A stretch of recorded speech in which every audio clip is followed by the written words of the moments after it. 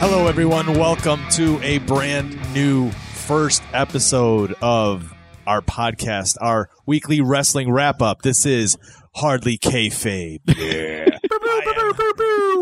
All right, I'm one of your hosts. This is Chris Chavez. I am joined here with one of my co-hosts from the other podcast I do, the Hardly Awesome Podcast, Brandon Fuller. Hello. And we are also joined by the man, the myth, the legend, Johnny Townsend. Hello, thanks for having me on a show that I'm a part of. Also, I like that, like you said, this was our first brand new episode. It kind of has to be, right? We can't have our first episode be a repeat. Well, it's literally impossible. Well, let's see. If we go up by track record on all the podcasts we do, how many times they had repetitive first episodes, this really could not. Right now, it's brand new. And it's quickly going down the route of having to start over. So, yeah, it also depends on if this recording saves. Because, I mean, then it could be a brand new first episode. Yeah, exactly. If not, we'll be doing it all over again. But no, this is the first episode of our weekly wrestling wrap-up podcast. Yeah, welcome back. I wanted to welcome back to the show. Welcome back to the first episode. If you are very confused, if you're a listener of the network, if you follow any of our other shows, then yes, welcome back for sure. You'll also know that we already have a wrestling show on the network. However, that show is an old school show. They talk about old school pay-per-view shows, and those two guys on there are basically legends in their own right, with a lot of experience, veterans. Mm-hmm. We are just fans of wrestling, and we just want to sit around and talk about what's going on now. Yeah, we're just schmucks compared to them. Schmuckas. So that's it, man. We just want to kind of just sit around, talk about wrestling. Weekly, we'll come back every week talking about what happened in Raw, SmackDown, NXT. We might start branching out into some New Japan or Ring of Honor, some other things out there. But right now, we're going to, Glow. Did they bring Glow back? Or is it just the the TV shows bringing the popularity? Are they bringing back Glow? I don't think so. They don't need to anymore. There was the original. There's the Netflix series, and then there was also the documentary that I haven't watched yet. So I don't think there was a reboot. There was not a reboot. No, Ivory though. Let's turn this all back around. She started in Glow. Interesting. Yeah. It's funny if you start up if you can find it on YouTube, just the pilot episode of Glow. She's like within the first 30 seconds, you see her running around like a crazy person. But if somebody playing her, obviously, right? What Ivory? Yeah, it's her. Yeah. Oh, it's her. Yeah, just her straight up running around doing her goofy character. I don't know what it was, but have you ever seen any of Glow? The Netflix show or Real Glow? The Real Glow. Real Glow, yeah, when I was a kid. Yeah. The original Glow. Yeah. The real original or the brand new original? Yeah. Now, wait, is that brand new a repeat? Depends. Do you call a reboot a repeat? Is it a reboot? Oh, that's a good question. So call it a re-re. Yeah, to answer your question, I've seen original Glow. It's insane. It is. It really is. If you've never seen it before and you look it up, be prepared. But when you're a little kid, dude, like you're already fascinated by like the grandioseness of wrestling, the pomp, the characters, So like watching all that stuff is just, it blows you away. You're like, oh, of course, this is amazing. Of course there's one for women too, Women have to beat each other up. And it's not like the WWE. They have to? Like how else do they get out their anger? They must beat each other up. They must. They must. They must. Their life depends on it. But we're not going to be covering Glow on this podcast. We're going to be talking about, like I said, Raw, SmackDown, and NXT. But for our first episode, we're going hard. We're going big time with the first episode because this past weekend was WrestleMania weekend. WrestleMania 34 in New Orleans. Nolans. Do we have to talk with an accent the rest of the show? We have to butcher the Cajun accent the entire time, yes. Nolans. And you know what comes along with WrestleMania? Whatever city they go to, NXT takes over that city the day before. Oh, man. And it did. It absolutely did. NXT take over New Orleans. Are you guys ready to get into some of this stuff that happened in this pay-per-view? It's a pay-per-view, right? The takeovers? It may as well be. Do they? It's on the network. Do they offer them as pay-per-views for people who aren't a part of the network, though? I think you have to have the network to watch it. Yeah, I think that's okay. Yeah, I think they stopped that altogether. Like you have to do the network. But you can now. still do pay-per-view for WrestleMania, though, right? Or is that? I don't know. I don't just think have so. to have the network now. We're clearly experts. Yeah. Well, See, I don't know. Dale- Okay. I mean, we all right. literally have the network, so there's no worries about it. We don't have to worry about it. So See, Dale Chris- Hedlock Chris- would know this. yeah, exactly. Yeah, Chris, you can't ask us these questions. You're going to give away that we don't know anything. I thought you knew this. Man, he's throwing hardball questions out. This is hardly kayfabe. We got to seem like we know what we're talking about. right away. Yeah. All right, let's 15 stars. let's get into it already, guys. NXT Takeover New Orleans. Mhm. First match, right out of the gate. We all said it as the match was going on because we were texting with each other. Yeah. Yeah, we were tweeting with each other.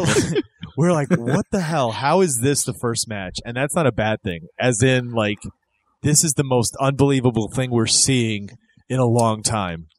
Yeah, it was just an amazing thing to open with. Like, we all said the exact same thing. How does anyone follow this? Which is a ladder match. Ladder match for the newly created NXT North American Championship. Mm-hmm.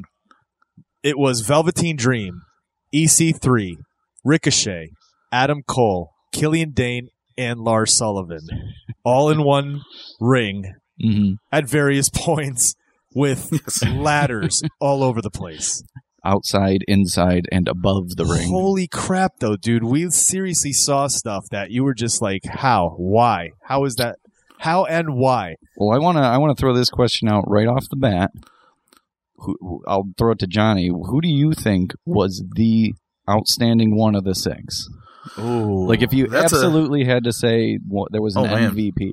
Because I posed this to myself, and I just couldn't figure it out. It's a really hard question because all of these guys shined so well. Oh, yeah, for sure. Yeah, that's what I was about to say. Everybody in this match had at least 2 or 3 moments where they looked amazing. Mm-hmm. Everybody, you could tell everybody wanted to make everybody look good in this too.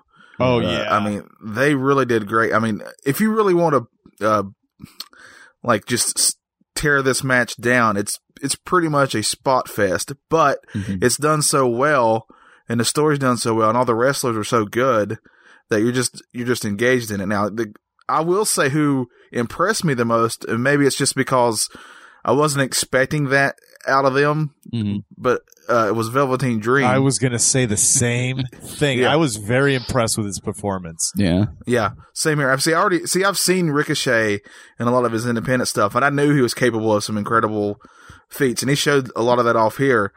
But I was not aware of. I mean, Velveteen Dream. There's one part where he's walking across the ladder, Yeah, and he kind of slips through the ladder at one point. Mm-hmm. And then he just easily picks himself up through the ladder and does a really sweet move on there. And I was thinking he's got to be one of the most clumsy / graceful people. He's like both. He's both of those things, and it works. And man, and that's not even talking about the elbow drop off the top ladder. I mean, I was that thing going to was say, beautiful. dude, that Macho Man Randy Savage style. I've never seen he's a huge dude too. He's deceptively large. He's a tall guy and he's very muscular. And he went to the top of the tallest ladder. He jumped so his feet were higher than the belt was hanging almost. Like he got serious air. He Jeff Hardy'd it. Yeah. Oh, just props to that. It was a beautiful, terrifying move. It was terrifying for Lars to receive that, dude. I was going to say, you could see his chest cave in yeah. on the slow-mo replay. It was ridiculous. The person who took that you got to just applaud them for taking it. But Lars Sullivan looked like a monster in that match. And I think of all the people, he might have been the lowest on the totem, but he walked out there equal. I think Lars actually benefited probably the most out of any of them. And that's including Adam Cole, who I called to win the thing, and he did. And don't brag. I'm just glad he did, because man, he needed that title, because now he's got all that swagger to go with his character. Yeah. I'm telling you, dude, he's the next Heartbreak Kid. That's the next Shawn Michaels right there. He's just like him. Killian Dane was amazing as always. I'd never seen Ricochet, so I was very impressed with what he's done, what he did. Like Man, I was just insane. like jaw on the ground sometimes, going like, "What the like is that for real right now?" When they tipped the ladder that he was on top of, and he just backflipped to the outside. Scared the hell out of everybody. Dude, when he went bounce, he bounced. There was one of his first acrobatic moves is him like. He's running to jump out the ring, and he bounces off like the ropes to the right onto the ropes in front of him, and instead of flipping forward or how he flipped backwards, it was a backwards flip. Did you see that? Yeah. I was like, "Are you serious right now?" Double springboard shooting star to the outside. What insane. the fuck? Okay. Yeah, he even when he takes a bump, it looks like the most athletic thing you've ever seen. It was ridiculous. I mean, it's pretty incredible what he can definitely do. Yeah, he's like a cartoon character. Yeah, he is. In a good way. He's an anime character. Yeah. Well, I told you guys they showed a little video. It might have been on like WWE's YouTube channel, like just how he works out, and it's literally he's on the beach, sand, barefoot, and he does a backflip into, like, as soon as he lands on the backflip, he jumps right into a push-up. And he just does that over and over and over and over again. I gotta pull that up after we're done here. I gotta see that.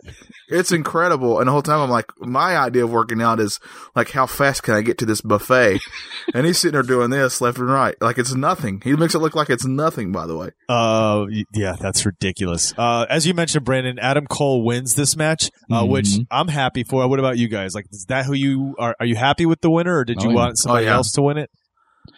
I think he benefits the most in getting the title. I think the only person that could have benefited more is someone that's just too new, and that's EC3. I think that fits him so well, but he's just too new. He needs some time to cement himself. I was gonna say this about them. So I didn't see Ricochet before. I've never seen him or EC3 before. So Ricochet, super impressed. EC3, meh. Well, I was thinking about this. Like, I know EC3 is very good because I've seen him in TNA. But, like, in this match, he was mainly there just to get, like, jumped on. Yeah, it seemed like he did nothing, really. And there was a while there where he was supposed to be hurt on the outside, on the apron, just kind of like making his way back at some point. Yeah. But instead of really selling the fact that he was hurt, there was a lot of where you could kind of just see him watching the action in the ring the whole time, just sitting there watching it. You know what I mean? And it was. I was like, why is he there? I don't even know who this guy is. Brand new, so. But yeah, not sure. It's brand new, first time, no repeat. So that was that first match of TakeOver. Like we said, we saw some nasty moves, some crazy like ladder crashes. At one point, I think Killian Dane like jumps down and like sits on someone straight through the ladder. I was going to ask you, is there one spot besides that elbow, because we already discussed that you were just like, holy, like, and you just mentioned one. I was going to say where Killian Dane does the Michinoku driver. Oh my through God. EC3. It was EC3, I believe, through a ladder to the floor. It was insane. That was insane. And then Adam Cole pushing Ricochet off the ladder to take it. That was another insane. Just like you said, that flip off of that from the top of it was just insane. Like, how about you, Johnny? I was going to say, Killian Dane is quickly becoming one of my favorites, if I'm just being honest. Yeah. He's such a big guy, but like I don't know if I've seen a big guy who throws his body around as effortlessly as he does. I mean, it's been a while, and like he just throws it around like it's nothing. And there's one point where he was on the turnbuckle, and he's about to do like either some sort of move onto EC3, who has a ladder on top of him. But then I'm thinking, was it Ricochet jumped on his back? Yeah, I think it was. Jumps on his back. So with a guy on his back, he does the move anyway. Yeah. Oh, it was Adam Cole on his back. Yeah. Oh, and it was a Vader bomb. Yeah. With Adam Cole on his back, and then he crushes him. This was that's what I'm saying. Yeah. This match to kick off NXT, and it was like we all said this in our text exchange. They were making a statement. Like, this is supposed to be the development brand, These guys were saying, "Are you kidding me? You guys suck. Watch what we can do." They took over the weekend. They really Dude, did. it was ridiculous to open with this match the way it did. Next, it goes to the NXT Women's Championship match. We know how you feel about Ember. I'm not an Ember Moon fan, so I could. It was just like, Shayna Baszler too. Like for a while there, like when she first showed up, you could see how green she was. You know, very awkward. And each time she showed up, and each time her character continued to develop that nasty like. She's going to come in and choke you out or break your arm kind of a character. Yeah. Like she really like embraced it. You could see her enjoying it. Like the awkward little smiles now they look like nasty jeers. You know what I mean? So I think her performance during this match was awesome. I thought she did much better than I've seen her perform in a while. She to me, she keeps improving with each match. What do you think, Johnny? I agree with that, and that's what you want to do. You want to keep improving, especially when you're new to the sport. That one point where she's got this move where she's been like, kayfabing, breaking people's arms. Yeah. And she gets that turned around against her this time. Yeah. And there's one point where she just starts ramming her shoulder into the turnbuckle to put it back into place. And I was like, this is making her character right now. Yeah, that was insane. Like that moment made her character, and to me made me a fan of hers from that moment on. Like I just loved that she did that. Yeah. And it really helped tell the story of the match too. I just want a slight correction because it wasn't the padded turnbuckle. It was the ring post. Like the freaking post she was bashing her shoulder into. Yeah, she's over on the apron pulling a lethal weapon, just like popping the shoulder back in. And I agree with you, Johnny. I saw that and I was like, yes, this is it. She has created not only that she's a badass, but now it's almost like I think she's going to be that heel that people are going to like to cheer. I really do. I feel like that was just ridiculous. It was a good performance, and I don't know. That was people are going to look back and be like, wow. It's going to be interesting to see because she's so green, but I think she is definitely rolling uphill. She's improving a lot with each match, and I think the title will give her an actual more confidence to actually keep going with that really nasty character. She's doing a good job of it, man. She really is. Yeah. And she did a good job of selling, too, with that shoulder thing. Like, the rest of the match, she kept the arm, like it was injured. You know what I mean? Like, she really held out all the rest of that match. Yeah, I wanted to point out, like, in order to get her finishing hold on at the end, because she was selling the arm injury, she instead hooked around her Ember Moon's throat and grabbed her own hair. So she was like ripping her own hair out to keep the hold in place, which just shows even more toughness. She's got a busted arm, and she's ripping her own hair out to choke Ember Moon out. Like she sold it completely as like a legitimate badass. And man, they booked that perfectly for her. And she pulls it. I agree. She grabs the title. And again, and I thought overall it was a really good match. I know you're not an Ember Moon fan, but I thought she more than enough held up her end of it. She sold very well. I thought, everybody loves that finisher of hers, but I've told you guys a million times. I mean, that finisher is beautiful to see, and she got to do it once onto the outside this time. Yeah, but there's no way there's no way she'll be able to walk just fine 10 years from now. No, there's just no way. Not at all. There's so much impact you're putting on your hip and stuff. I was like, man, I kind of feel sorry for her coming out later. And don't get me wrong, it's not that I don't like her in terms of as a wrestler, because she's actually really good. She's very, good at what she does. I just don't like the character, the whole kind of werewolfy, Twilight motif that's going, and I don't know. It's not my. She's kind of like walks the line between having a gimmick and not. Yeah. So it is a very sort of vague kind of a werewolfy thing. Sometimes she has it's got the moon thing going, contacts. But then most of the time she doesn't, and she just talks normal, and it's like.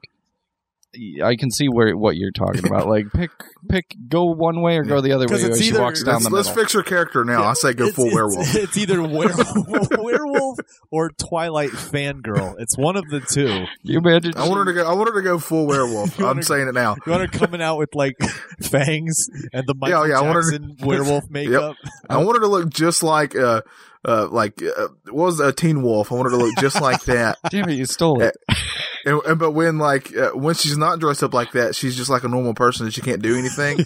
And she's not good at wrestling, but when she turns into the wolf, she's like Michael J. Fox playing basketball. And it's gotta be where she comes out normal at first, and so like the whole feel of the match is that she's getting her ass beat, she gets knocked off, she rolls under the ring, and that's where she changes and comes out as the werewolf and then destroys. She just puts plastic teeth in and then furry arm gloves. This would be the most. If she ever did that, she would.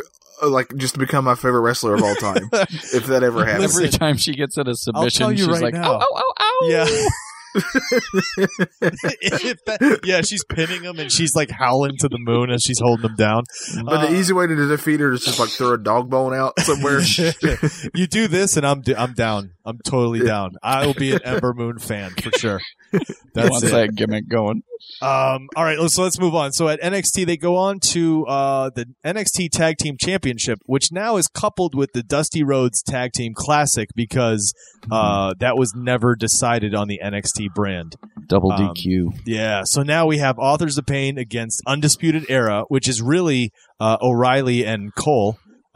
Who's coming off of the ladder match that he just had his, ass beaten but he wins, but he's beaten. And then against Strong and Dunn, who were just thrown together for this competition and have just destroyed everyone they went up against. Yeah. And the Authors of Pain, who you would think if you just look at the Authors of Pain, this is what really impresses me with them. Usually when it's just, say, a big guy, a lot of people don't think they're going to be near as good because they don't kind of have to be, right? Yeah. Think like Ryback. That's a good example I can think of where a lot of people like you can't really wrestle, but you're just a huge guy who can throw people around. But I think these two guys honestly can wrestle fairly well, if you ask me. Yeah, I think so. Mm-hmm. They're both pretty have good MMA backgrounds, and what are they like? I forget what country they're from, like Israeli or something. Really? They're from some country I've never heard of any wrestler coming from before. They speak a different language in the ring, if you notice. Yeah. Saskatchewan. Well, we know it's not Australian. Yeah, and the fact, and I love, and I love that they have a manager, which is like so unused nowadays. Yes. Paul Ellering. Yes, bring him back. And Ellering does an amazing job. He's still good, and he's 70 years old. He's still scary. He's a scary old man. Yes. I just picture him like on his porch at home, like, get off my lawn. And when the little kid doesn't listen, he just points to the AOP. And they super collide the kids together. All right, I am going to. So, Authors of Pain. Mm-hmm. One of them is Canadian. He's a Canadian. Akim, is that his name? Akim? I've never heard of a wrestler coming from Canada. Akim. Yeah. Canadian strange. wrestler. Totally what? strange. That's unheard of. And then nice. And then Razor, yeah. Just like the Ninja Turtle character. He's Dutch Albanian. That's what it was, Albanian, yeah. I was like, Albanian? Yeah, they both are mixed martial artists. But yeah, so those Dutch wrestlers come a dime a dozen, but Albanian? Albanian and Canadian? They're like the rarest. Like a unicorn. They're like that's like a werewolf wrestler. I was about to make a reference to Magic the Gathering, that card game, because I know there's more rares of those, but then I realized I wouldn't know what I was talking about. So please. So we're back to the triple threat match for the Tag Team Championship and the Dusty Rhodes Tag Team Classic. Authors of Pain, Undisputed Era, Strong and Dunn. It was an impressive match again. Oh, yeah. A lot of athleticism, a lot of really good knocks, good selling. I mean, it was really good. Everybody so far up to this point is just doing an amazing job. They're just all on their game. Absolutely. And I thought this one was booked smartly with Cole because he'd already just been through, hell with that first match. Mm-hmm. And they was totally playing it coming out with his ribs wrapped up, and you could hear him saying, I don't think we should do this. I don't want to do this. Yeah. He was kind of like hesitant to even go out there. I have a quick question just to frame the matchup. Who did you guys have to win the Dusty Classic? Like when the original bracket was set? Because obviously a lot of things went down. Authors of Pain, I thought would. You thought they'd take the whole thing? I was thinking. I was honestly kind of leaning towards Strong and Dunn. Mm-hmm. I didn't think Authors of Pain would, because in my opinion, they're ready to go to the main roster. They've been such a part of that tag division for a while now in NXT. They're kind of ready to go up, in my opinion. But yeah, I didn't think Cole would win just because he'd wrestled before. So that's why this outcome really, I wasn't expecting it at all. Yeah. It was done perfectly. Yeah. This heel turn was done perfectly. Yeah, when the bracket started, I totally thought it was Authors. And then when we got down to here, I was like, oh, they may do, like you said, Johnny, I thought Authors were ready to move up by now.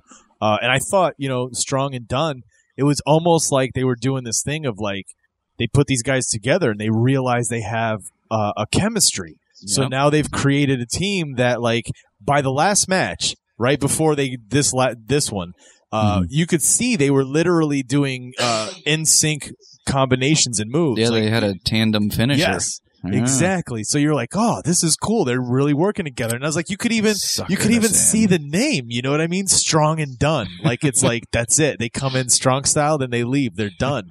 You could see it coming. Tag team forming, yeah. So this match was amazing. So like we said, we saw a lot of athleticism, a lot of good shit going down. It comes down to Dunn getting ready to pin O'Reilly.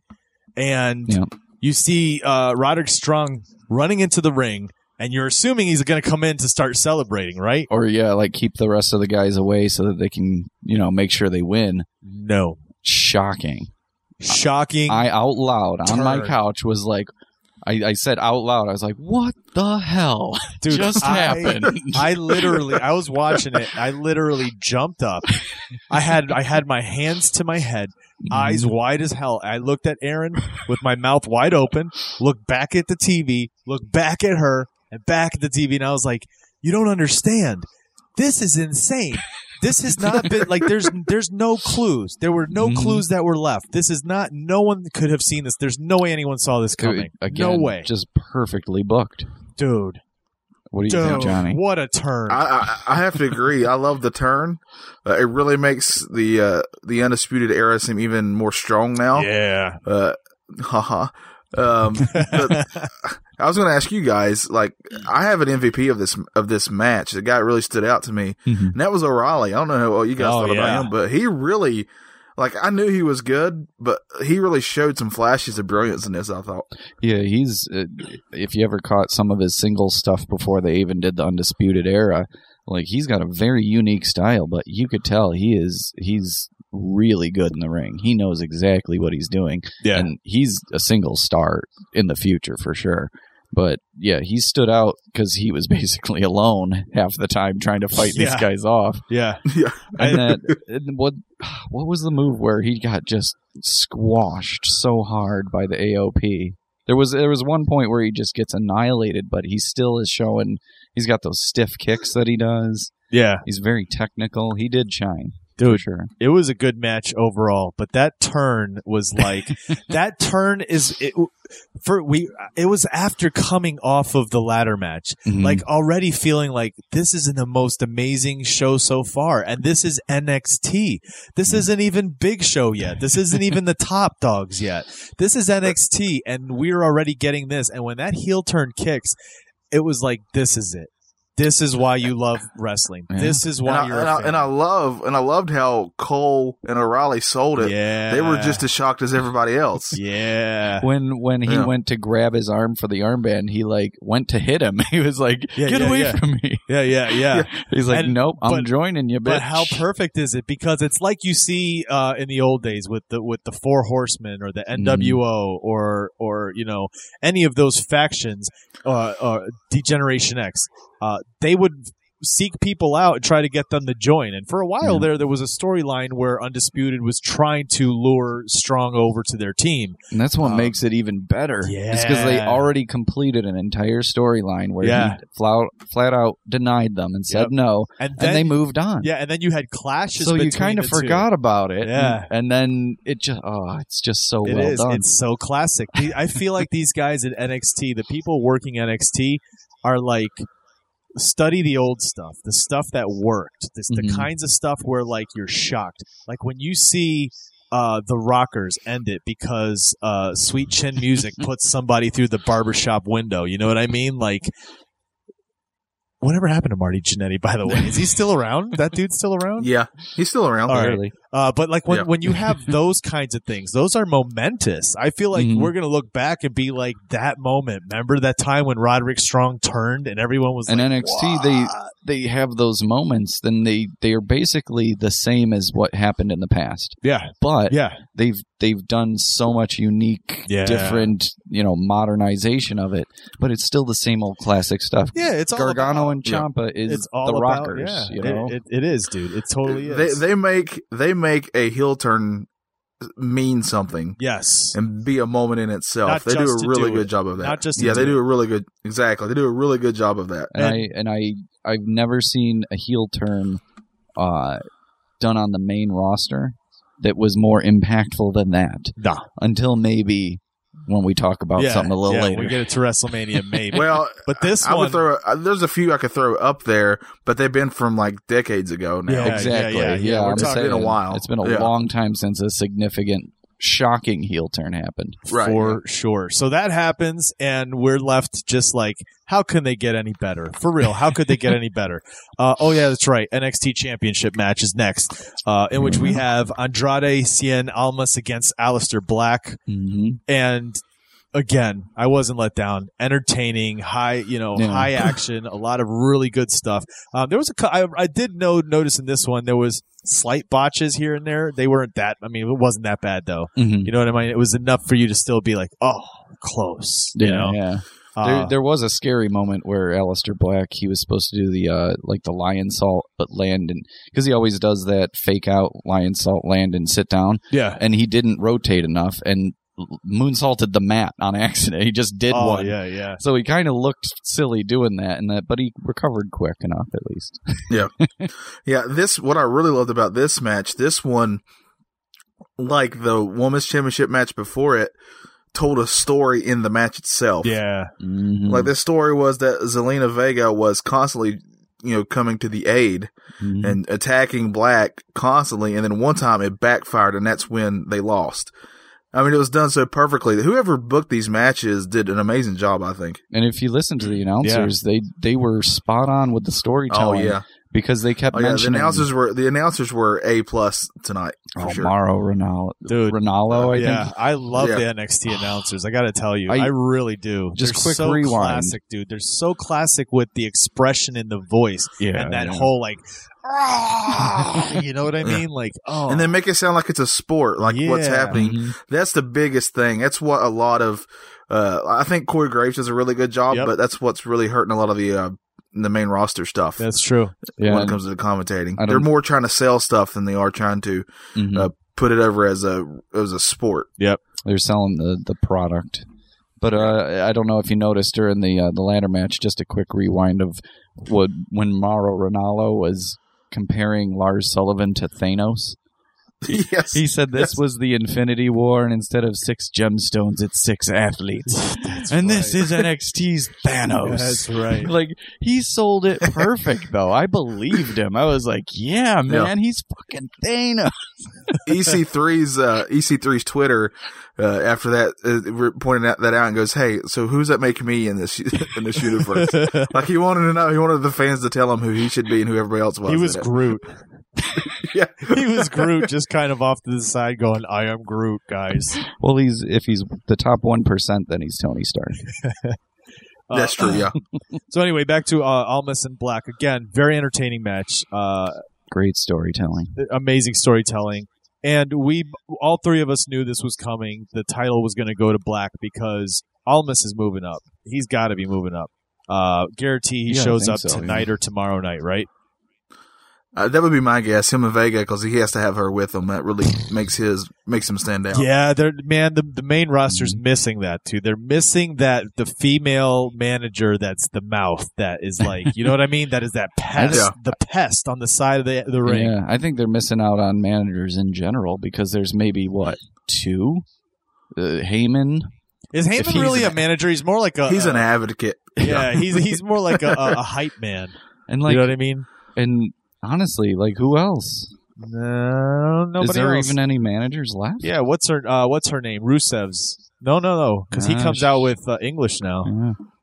Yeah, Lana does her own stuff now. I think they don't even have managers. They really need to get back. So Speaking of Lana, I just want to point this out real quick. They had a Hall of Fame on Friday, and they had a red carpet for that. And I was telling you guys this. I don't know if I explained this well enough, but Lana, the actual lady, she and Rusev are really married. They're really married in real life. Yeah. And they live in Tennessee. He really is from like Romania, Bulgaria, or wherever. Yeah. So that accent of his is real. Canada. Hers, however, is not. She is from Tennessee, if I'm thinking correctly. Yeah. So when she's being interviewed on the red carpet, by the way, she looked amazing. She's a very attractive lady. but when she's being interviewed, like she's going in and out of that accent, going from Southern. Oh my God! Really? That's amazing. That. Yeah, it's pretty incredible. That's amazing. It's like there's a moment where it seems like she realizes that she's not doing the right accent, and she catches herself. And it's pretty incredible. That's awesome. It's funny because I did see like a little interview with her when she was in one of the Marine movies with The Miz, and she's like, "Oh, I can play an American easy. Listen to this accent." She's just talking normal, and then she goes back into her fake accent. She's like, "Look at how easy that was." That's perfect. I kind of love that, though. That is amazing. That's the good thing about like, so what that people know about wrestling. Like, if you could still do where you stay in character, you know what I mean? Like they used to back in the day. She's like one of the only ones that has to, though. Oh, that's so great. Yeah. That's great, though. And Sheamus, he has to fake that Irish accent everywhere now. Oh, my God. He's stuck with it. That's insane. Where's he really from? New Jersey. I think he really is Irish born, but he doesn't have the accent at all. He sounds like Sylvester Stallone. Regularly. It's like top of the morning to you, and then the camera turns off. He's like, "Hey, give me coffee." That's my Sylvester Stallone. That's a good demolition. You never understand what he's saying. You can't understand what he's saying. Adrian. Anyway, okay, so the NXT Championship, Aleister Black ends up winning it. We saw it coming. Next was the last match of the night, and again. They did it right, man. NXT sandwiched this show with one of the best opening matches and one of the best closing matches. The unsanctioned grudge match between Tommaso Ciampa and Johnny Gargano. Unsanctioned, was it? Yeah, because Gargano is technically wasn't a part of the company at the time. So spoilers. That's right. Unsanctioned. They could do whatever they wanted. Yeah, and they did. It was a good time, dude. What a match! You weren't kidding. This was taking a bite out of a beautiful sandwich here. It was just. It was delicious, baby. Dude, this match right here, the culmination, this is honestly the culmination of amazing storytelling now for over the past year now, was it? A little bit over a year? Yeah.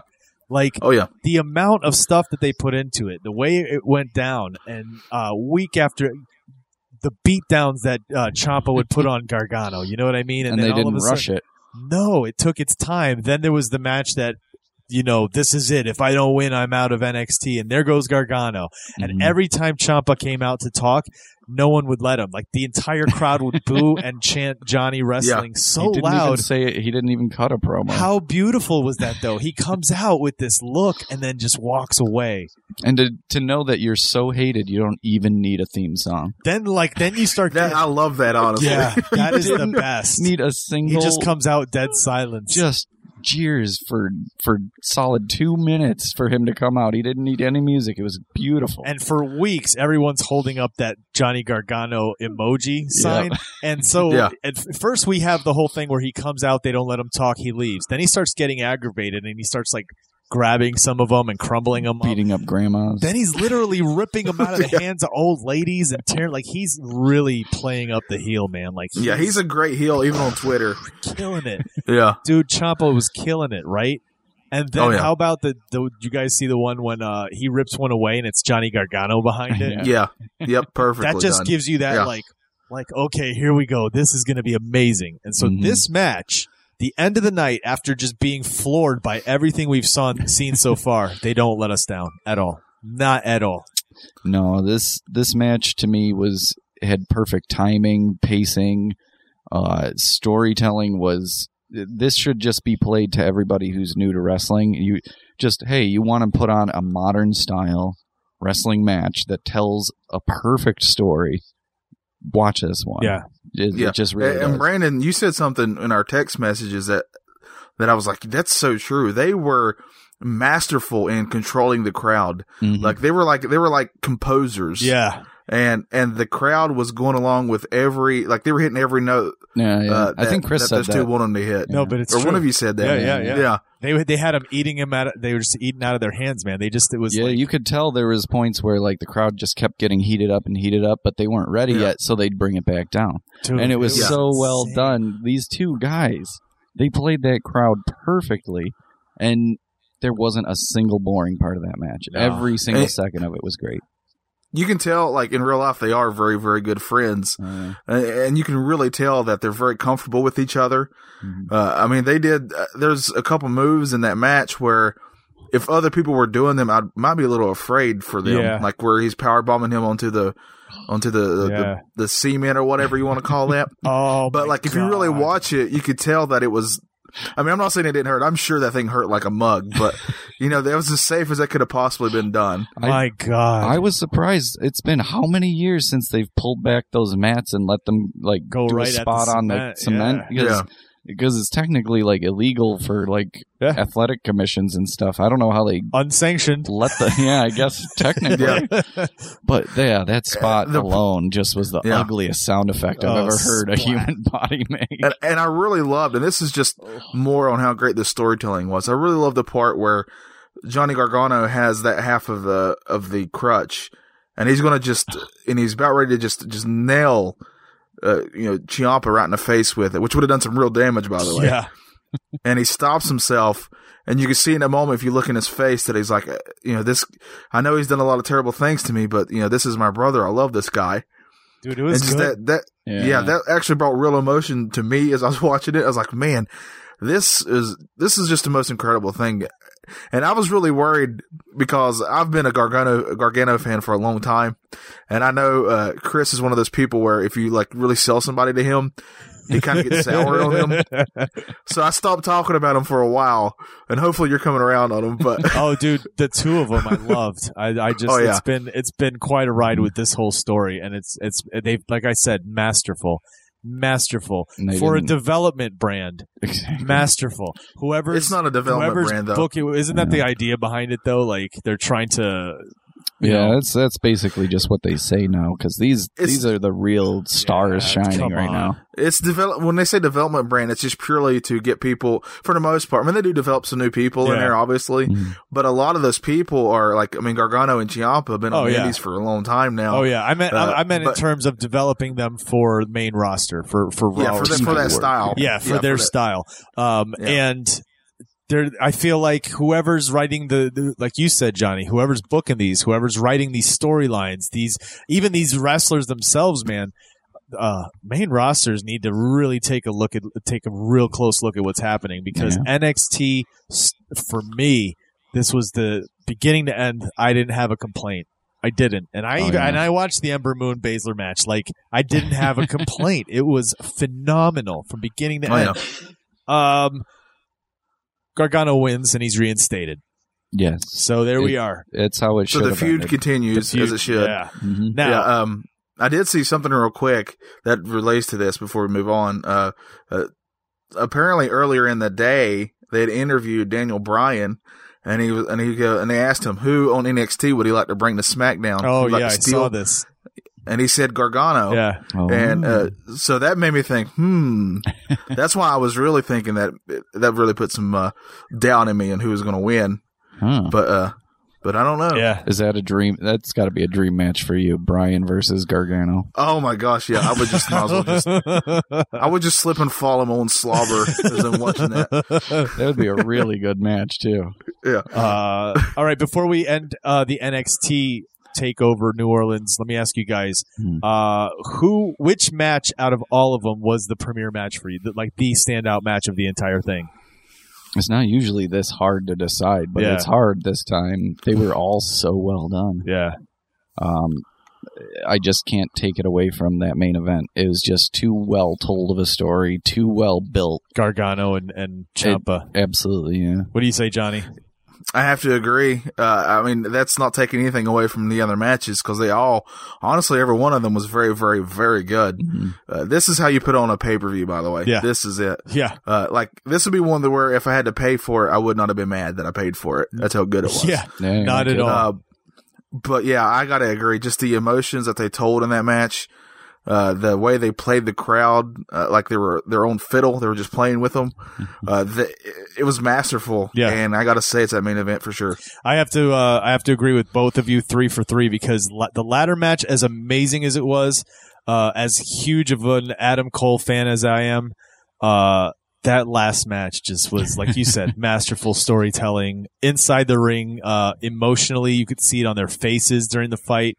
It was so good, dude. So Brutal, good too. Ciampa left with a big old shiner. Oh yeah. And he had the shape of the crutch welted on his back. Yeah. It was the perfect outline, just like he got leveled with it.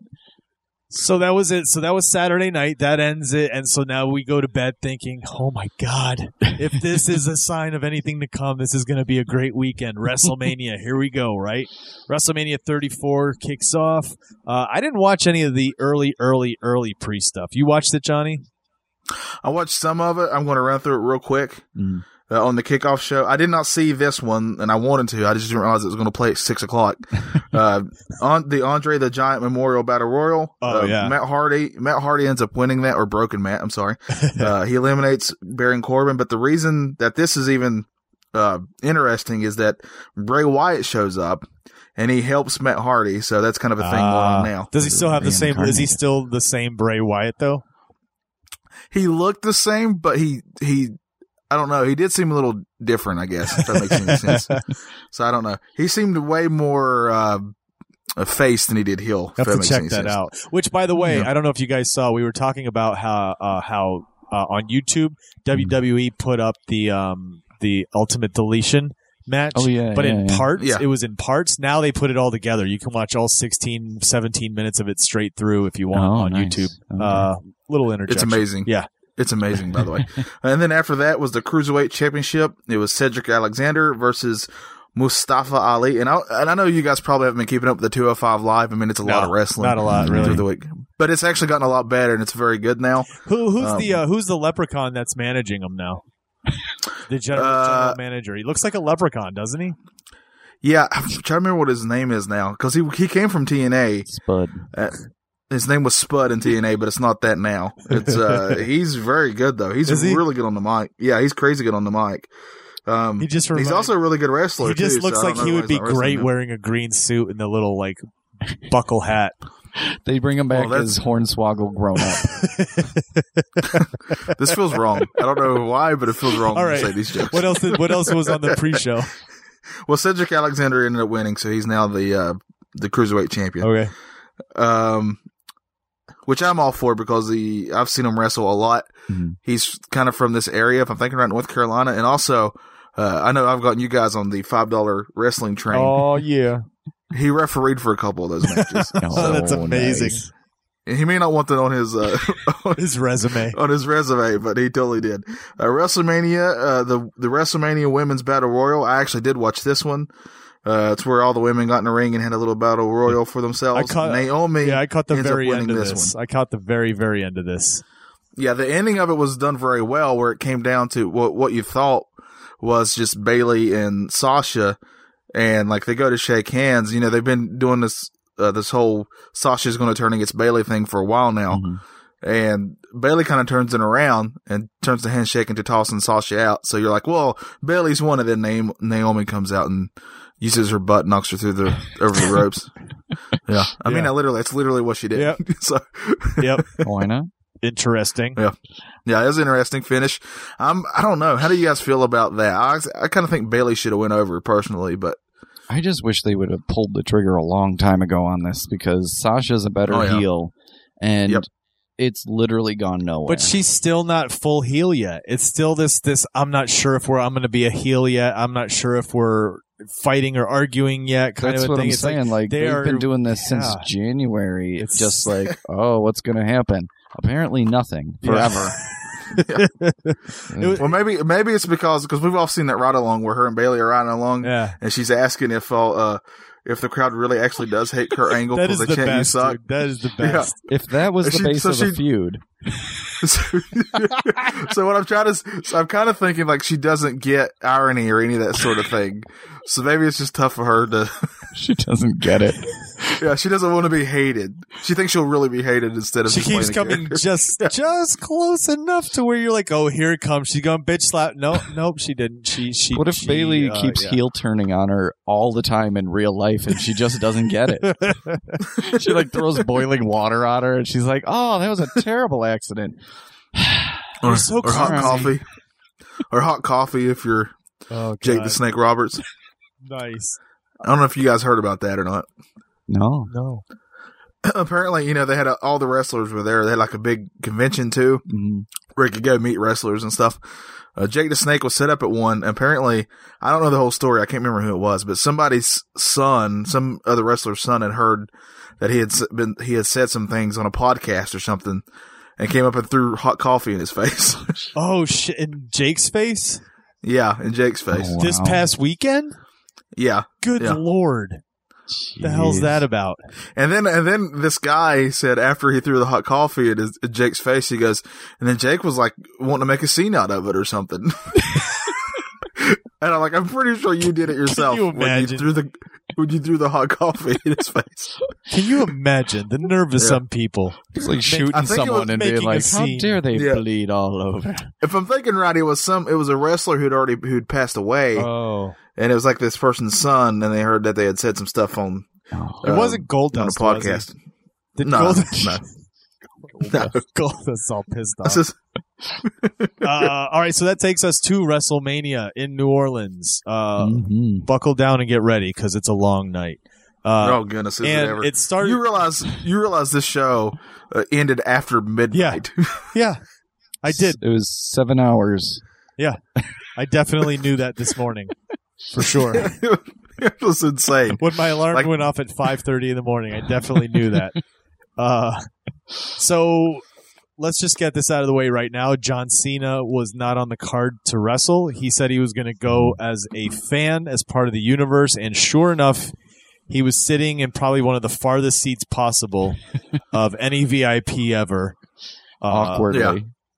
So weird. But yeah, so we have John Cena in the crowd. Let's get that out there so everyone knows that. First match. You know what my favorite thing What's that? to do though is when they show a wrestler who's in the crowd and they're supposed to be in the crowd is watching the fans beside them and seeing how they act and react to everything Yeah.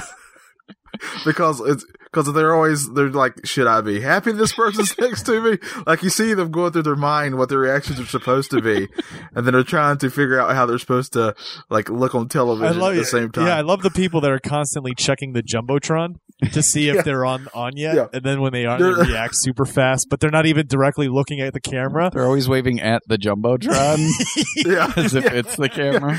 Yeah. Yeah. And the other thing, real quick, and this happens way later in the show, but there's a point where Braun Strowman's out in the crowd, and we'll tell you why here later. But there's this kid that's following him around with his phone out, like he's filming him, like he's putting together some sort of amazing motion picture about Braun Strowman, That's and right. he literally followed Braun all over the place. That's right. I couldn't stop watching that kid filming him. until security finally stepped in between them. Yeah. They're like, all right, you're done, guy. Yeah. Oh, God. So to kick off WrestleMania 34, we get a triple threat intercontinental title match between The Miz, Finn Balor, and Seth Rollins. And I was looking forward to this match because all three of them are great wrestlers. They got a good storyline going on. And yeah, it's just, I was like, this is going to be fun because we've seen them do this routine now on Raw a few weeks in a row now where they're all just kind of beating each other up and going nuts. And I thought it was a good match. I did. I don't think that I think you could see that they were hoping that they could all right, we're kicking it off tonight, guys. We know what NXT did last night. Let's do it. You know what I mean? I think this match suffered from one major thing that I don't understand, like why they bothered with it, because it's two face guys and one heel guy, which is and kind of facing, man, dude. And the only heel thing that he could do is to have his lackeys try and interfere or something, but he immediately gets rid of them. Exactly. And it kind of suffers a little bit. Like, it could have been a little more chaotic with them, but the match was still very good between the three. That moment at the very beginning when he sends the Miztourage to the back, right there already makes you feel like, oh, you're going to go fair tonight. Okay, so we kind of like you. You're not a bad guy. You know what I mean? So it's like, are you a face or are they? What's going on with that? Well, I've heard a lot of the people who criticize Miz. A lot of it is about how he's booked, and as in that he gets no credibility for himself when he's wrestling. I hear that a lot, so that would be why I would think he would do that and still kind of stay heel. But I told you guys, and I'm just going to make it official here.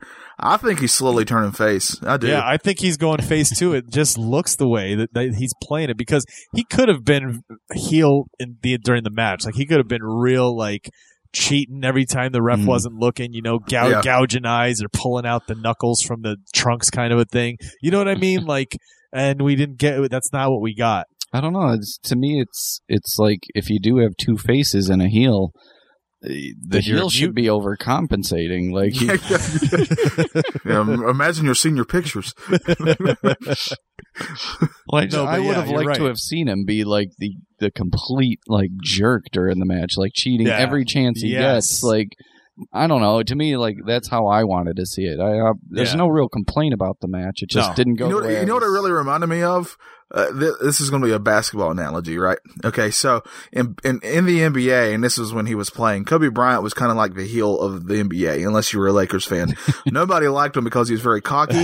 He was very full of himself. And to be fair, he showed that he was really good. I mean, he won championships and stuff, but he was very cocky about it, and he let you know that he was good, right? Like The Miz kind of does. Yeah.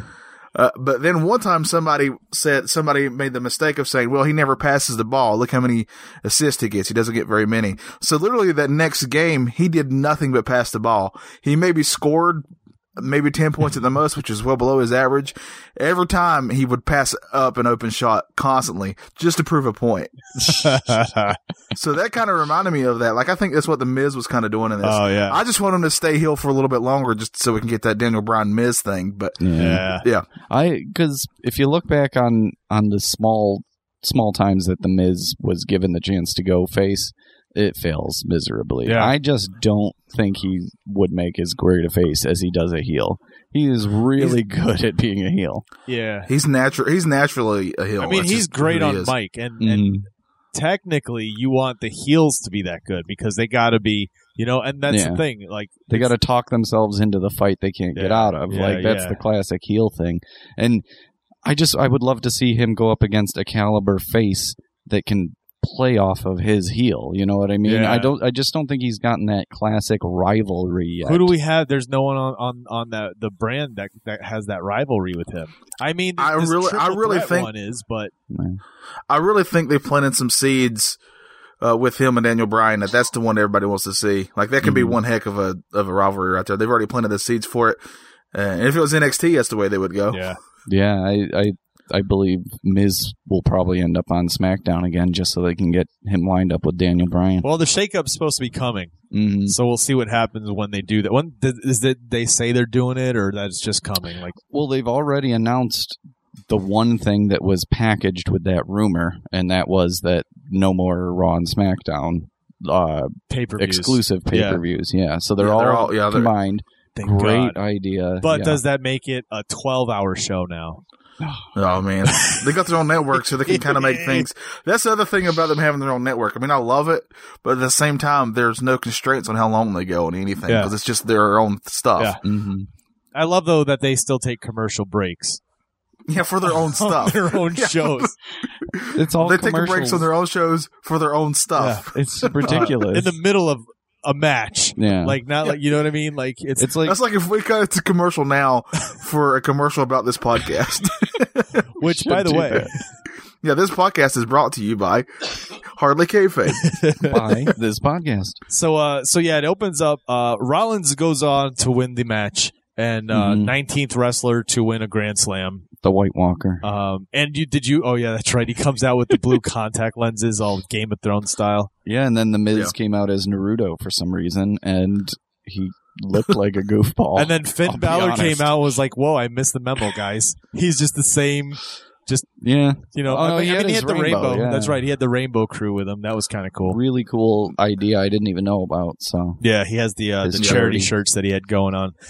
But yeah, so Rollins won. I'm not complaining, except I would have liked Miz to hold the belt longer. I wanted him to try to break that record so he can have that to add to his bravado and braggadocious. Yeah. Yeah, same here. But I honestly like all three guys. Yeah, I do. same. So I was not going to be mad with whoever won, but I'm with you. If Miz would have won, it would have really, really added to what all he could brag about, which he's really good at doing. Exactly. So. I agree. Next match was the SmackDown Women's Championship, and it was Charlotte Flair against Asuka. Yes. It was the royalty against the record. And I was surprised to see it this early on the show, honestly. I know. I was surprised too. It's like a main event level match. It really was, yeah. Or second. I wouldn't have complained if this was the last match of the night. I really wouldn't have been. I'm gonna spoiler alert. I would have preferred it. But this was a good match. Like because I'm not I'm not really. I know you guys love Asuka. Yeah. I'm just like, Asuka's cool. She's all right. I do like Charlotte Flair, but it was a very good match. It was very cool, and again, great storytelling in this one. Yeah, they did a great job selling. The Charlotte with the arm injury, trying to fight off Asuka. Yeah, especially when she gets in the figure 4 and then has to push up and uses one arm. Very well told. Oh. Yeah. The figure 8. I'm sorry, Chris. I didn't mean to. Right. Well, it starts as a 4, right? And then you that's how she starts it goes into 8. Yeah. That's right. Yeah. I agree with you guys. This match, I love this match. The only criticism I could really bring to it is that they didn't give him more time. Yeah. If they would have gave them like maybe just 5 more minutes, this would have felt like a really crazy epic match. Yeah. Yeah. Because it was going that way for sure, in my opinion. A little too many matches crammed in just because they want to be able to have literally everybody showcased. Yeah, which I understand because if I'm thinking right, the wrestlers get an extra payday for WrestleMania. Mm-hmm. So I'm all for it. I get it, but it does kind of cause problems too. You mean they get paid just to show up, or they get paid to wrestle? I think they're paid. The payouts for WrestleMania matches are more. If I'm thinking right. Yeah, interesting. That's one of the reasons Austin Aries and Neville quit the company was because their match was technically not on the show because it was pushed to the pre-show, and so they didn't get any of the royalties for WrestleMania DVD sales. Like, it was a weird loophole in their contract, and they just didn't get all the money they thought they were going to get because they're on the show, they're in front of the crowd, they're in the ring, and they didn't get it, so they were just like, yeah, screw it. Yeah. This match, though, like I said, the storytelling in the ring, we saw flashes of, I don't know about you guys, but for me, I felt like we're seeing some of what we saw in old school Ric Flair days, where you see Flair get beaten down. And like, Johnny, I think you used the analogy last time about the Captain America thing, where he just keeps coming back. No matter what, or was that you, Brandon? Somebody said that. Yeah. She has that sort of, is that all you got attitude. Yeah, and that's exactly what she says, I think, at one point. Like, she screams in Asuka's face, like, is that all you got, or something? She definitely channels her dad. She has definitely gotten down his, like, swagger. She has his movements down, which is eerie but cool. Yeah. The strut. I love the strut. But Asuka loses this. I was surprised. Yeah, this is a shock to me, honestly. I was surprised, too. I wrote Asuka as a winner for this one. I thought they were not going to break her streak yet. They were going to give her a title and then break it. Record's gone. They were like, you know what? You're still the new one. This is royalty. You have to kind of bow to our royalty, kind of a thing, is what it felt like. Is kind of like it felt that way. You know what I mean? Yeah. Well, let me ask you guys this. To me, it felt like at the end of the match when she was congratulating her, the little mini promo at the end where she puts Charlotte over, do you guys think that was a little much? Because to me, if she hadn't done that, she could have just been like the whole, I was a warrior, I fought and I lost. But at the end, it kind of softened her to be like, yeah, she's totally better than me. So it made me sort of go, well, I don't really care about a rematch now. Well, to me, I don't think that should have happened. To me, Asuka's character is way more of a. I feel she needs to be heel. Does that make any sense? Oh yeah, I agree. And I think that they're trying to keep her face because she's just so liked. I mean, it's just easy to like her character. Yeah. So I think they're kind of torn on which way she should go. And that promo is definitely a face promo if I ever heard one. Yeah, for sure. So, but she wrestles like a heel. I mean, she really does. Mm-hmm. So I don't know. Like, that's confusing to me. I could have done without it, but I got why they did it in a way. Yeah. I'm going to put out a positive for this though, of having Asuka lose. Let's go and get this loss out of the way. It doesn't take anything away from her. She can come back and start winning again. Start another streak. When Goldberg was winning match after match after match in WCW, people got to where they just didn't care. Yeah. I mean, they wanted, and then when they finally did, have him lose, it was through a stupid taser of all things. That's right. That's right. So people just destroyed that. That's the reason he lost. So this was a good way. If she's going to lose, this is how you lose. It was a hard fought match. WrestleMania. It went back and forth. It was WrestleMania. It's the biggest stage that wrestling has. And it's against Charlotte Flair. Yeah, for the title. Yeah. So yeah, I get that it protects her too, because not being on the same show, you don't have to worry about, now we have to feud. They don't have to go anywhere with this. It was just a showcase of the best versus the best. Yeah. But now it's like, she's face. Okay. Where's she going now? She's not going up against face Jax unless she goes heel on Jax. Asuka's kind of stuck in a crappy spot right now unless they move her to SmackDown. I don't know. It's true. I just don't like where she is now, because now all of her like build up to be this unstoppable force is gone, which, don't get me wrong, doesn't really matter. I mean, a streak is just made up to begin with, but where does she go after this match? She's just sort of floating. Who's she going up against? And the other thing with Rousey being on Raw, I mean, that kind of changed. She's obviously going to go for the title, would be my guess. Yep. So why would you, like, what are you going to do with Asuka? And I think Rousey, I mean, we'll get to her match soon. I mean, obviously she's still way green, so you wouldn't want to put her with Asuka yet, would you? No, not yet. No, see, and that's the problem too. If you think about it now, without the shakeup, you have 5 main event face women on Raw. Yeah. That's a problem, because the biggest heel you have just got squashed by the champ. Yeah. There's no one left to really go on Raw. They got to shake up the roster. I think maybe Moon showing up on Raw. The other girls that were on NXT. Moon has to show up for what? To be a face again? Or someone's got to turn heel, or they got to trade from SmackDown. They got to do it. Who knows? It'd be nice to see Asuka become heel, but like you said, Johnny, you want to see her face a little longer, and then when the timing's right, when everyone's really invested in her comeback and that this was the case, boom, break everyone's hearts, because that's when it matters the most. Next match we have U.S. Championship match, Bobby Roode, Randy Orton, Rusev, and Brandon's favorite wrestler of all time, Jinder Mahal. Jinder Mahal. Big Jinder fan. Big Jinder fan, are you? Oh, God. All right. So it was just, I can't tell you how annoying it is to listen to him every week come out and try to pit all these guys against each other and try to do the whole Bobby Roode's top 10 list and, this whole nonsense of, and it's like just you're happy watching, his tassel fell off. Oh God, that was amazing. But you're watching this guy who's just floundering. He's trying to do something with this character, and he's, I mean, as a heel, you're great being a heel, but the character is like, well, to so me, what? I don't know if you've heard the term before, X-Pac heat. It's the term where people boo you and hate you because they hate you, not because your character is a heel or that you're doing things in the ring. They're like, oh, boo, yeah, we're enjoying this. It's, we just don't like you as a person. Go away. He has that kind of heat. It's legit. I don't know if everyone feels that way, but just you. When he comes out, I'm just like, stop. That's just how stop. I feel about turn Ember around, leave. I don't want anything to do with Jinder Mahal. I don't want anything to do with him. And that is exactly why they gave him the belt, and I hate it, because if fans would just be honest and just be silent when he comes out, just show that they legitimately don't like anything he's doing, maybe they could actually correct it. Yeah. But when they all boo him, they think it's good. And so they give him the friggin' belt. Dude, I'll tell you, this match, there were moments of where it was good.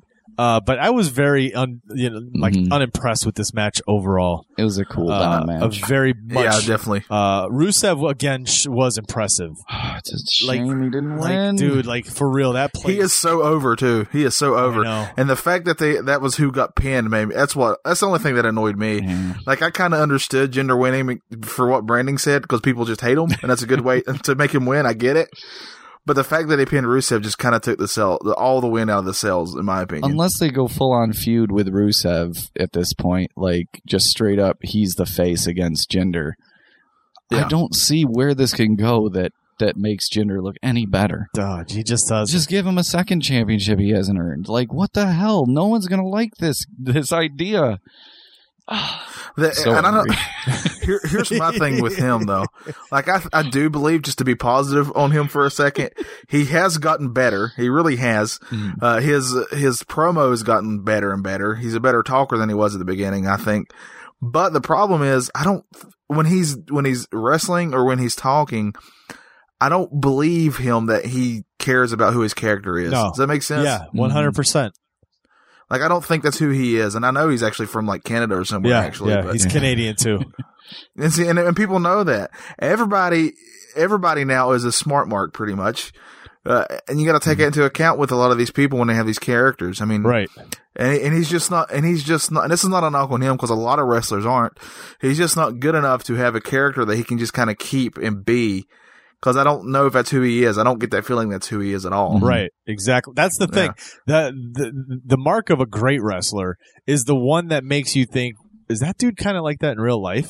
Yeah. You know what I mean? Like, I remember for the longest time just thinking, like, Stone Cold Steve Austin must be one of these guys, like, you hear the glass shatter when he walks into a grocery store, you know? And he walks down the aisles grabbing his grocery, and like, walking the way... Like, I could see him walking down the aisles in the grocery store the way he does when he's coming down to the ring, shaking his head and just kind of swagger. He just waggles his head too much. He knocks the mayonnaise off the shelves. Talking shit. That's what the glass shattering is. Talking shit to the stalker and everything. But, like, that's the thing. Like, if they can play this character, like you said, Johnny, like, he's got to believe that that's him. Like, he is the character. Mm-hmm. If you start to question it and go, wait, this guy really, like, and he doesn't do that. You know what I mean? He just doesn't do it. So, yeah, it was very disappointing to see him go away with the title in this one. I will jump on the Johnny bandwagon and actually try and say something positive.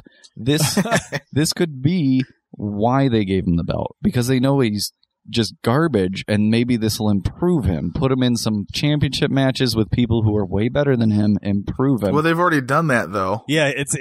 Well, to me, I know you're trying to be positive, to me, like when he was a champion, he was thrown directly in the deep end. But to me, like, he's U.S. champion, he's more in, like, the middle end. Like, he could actually start swimming now. But he still has to be able to pull off the character. That's what I'm saying. If he doesn't nail it in these next upcoming weeks about being U.S. champ, getting a good feud going, if he doesn't do it in the next couple of weeks, he's exactly how I think he is, and he's just not set to be at that level. He doesn't have the right charisma, character, and all that. All right, I'll take a page from both your guys' book and say a positive as well. Mm-hmm. This match ended. So the next one we got was the one that a lot of people were waiting for, the Ronda Rousey, Kurt Angle versus Triple H and Stephanie McMahon fight. Yeah. Wow. Yeah. I gotta say wow, because I've been very vocal in that I've not been impressed with Ronda Rousey at all. All of the promos she's been doing, like, I've just not been impressed. I feel it looks stiff.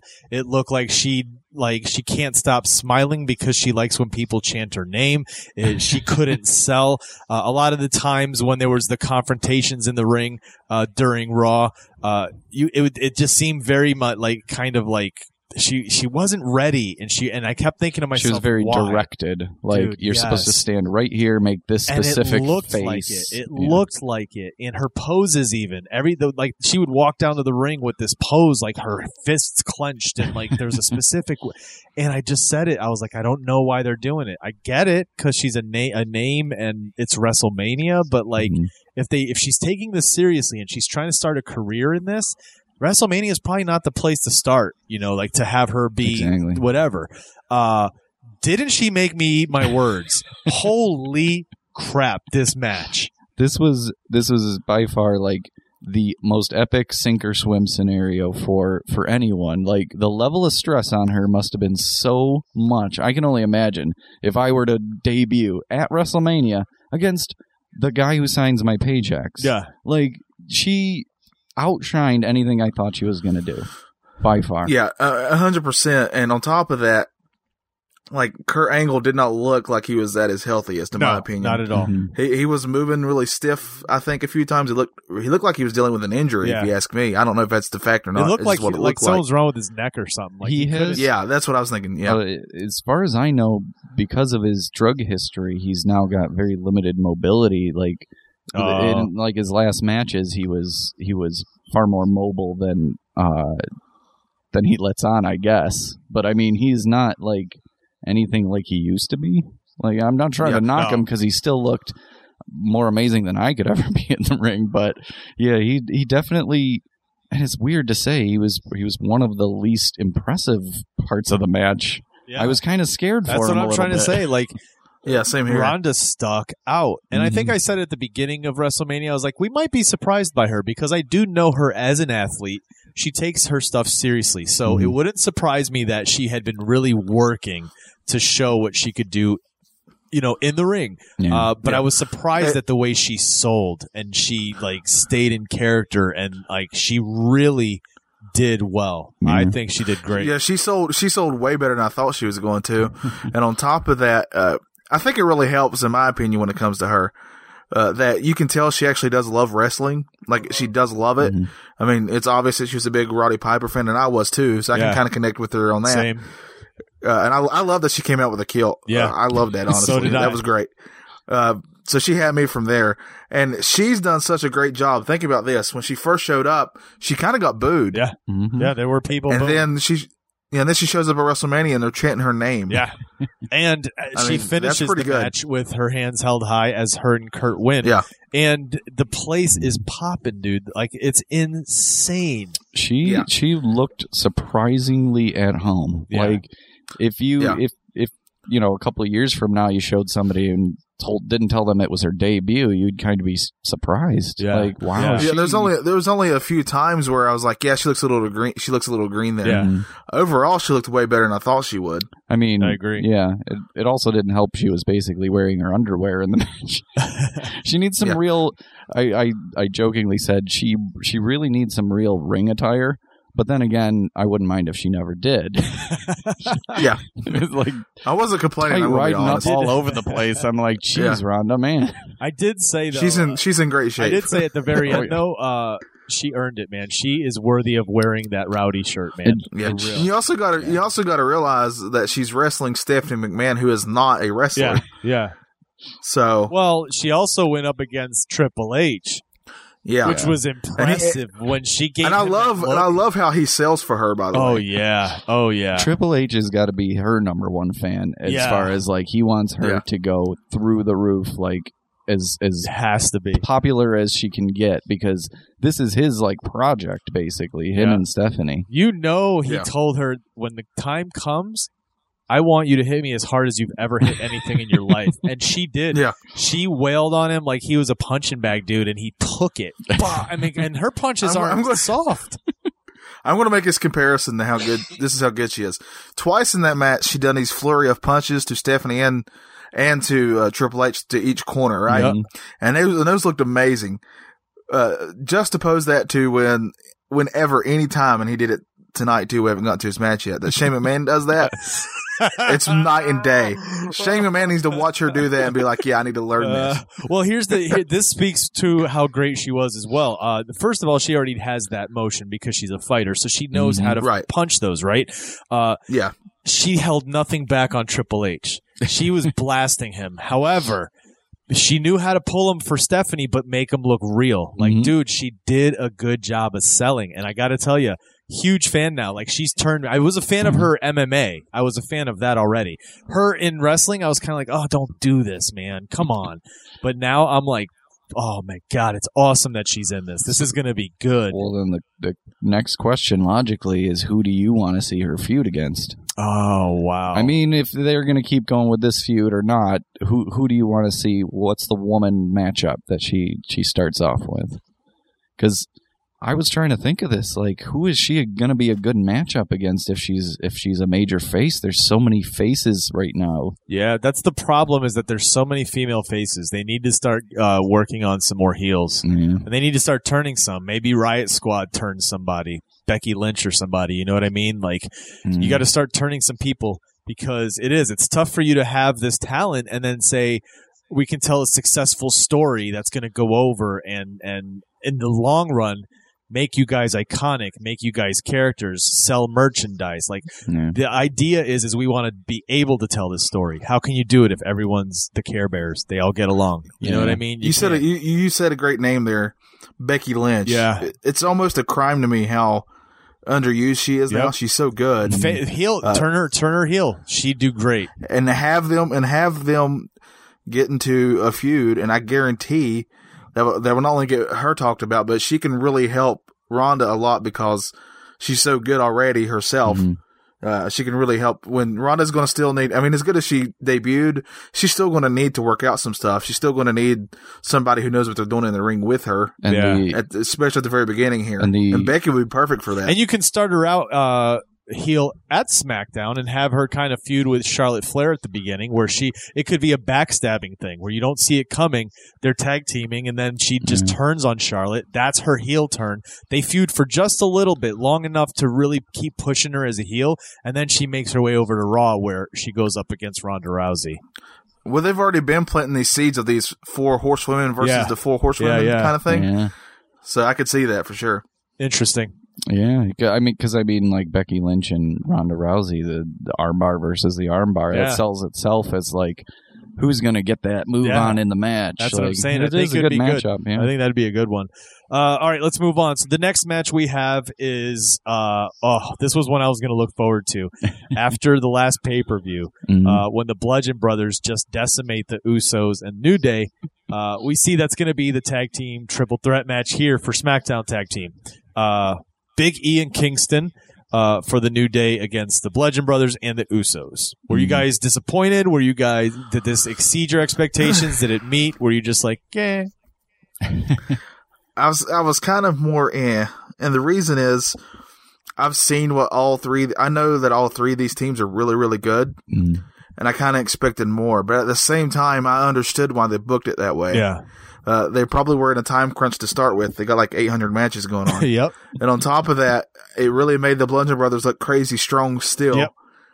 But part of me would have really loved if this would have been like a crazy, amazing match between these 3 teams. Yeah, you're right. But you could see this coming up a little later. Save it for that. Like you said, because they were pressed for time, they needed to get this out of the way. Like you said, let's really impress. Let's make the Bludgeon Brothers look like this unstoppable, like those classic unstoppable machine tag teams. You know what I mean? Like the Road Warriors, or like those guys that just like every time they showed up, you knew someone was going to be hurt. You know what I mean? Yeah. This is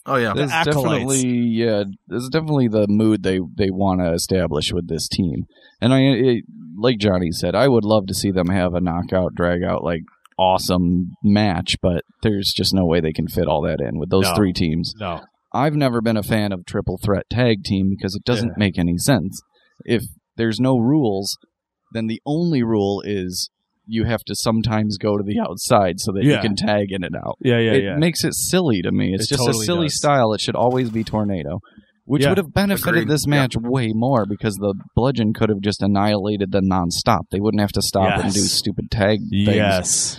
Agreed. Yep. But to me, what this does set up is a great storyline for the future where one of the teams can just go, we're gonna try our best and just have an awesome match with them and fail. Yeah. And the other team can do the exact same thing. And then they maybe team together to just try and take them out. Like this wall of a tag team, championship group that just annihilates everything until, hopefully the AOP shows up. That would be a collision. That's what's going to stop it. Because that's the thing.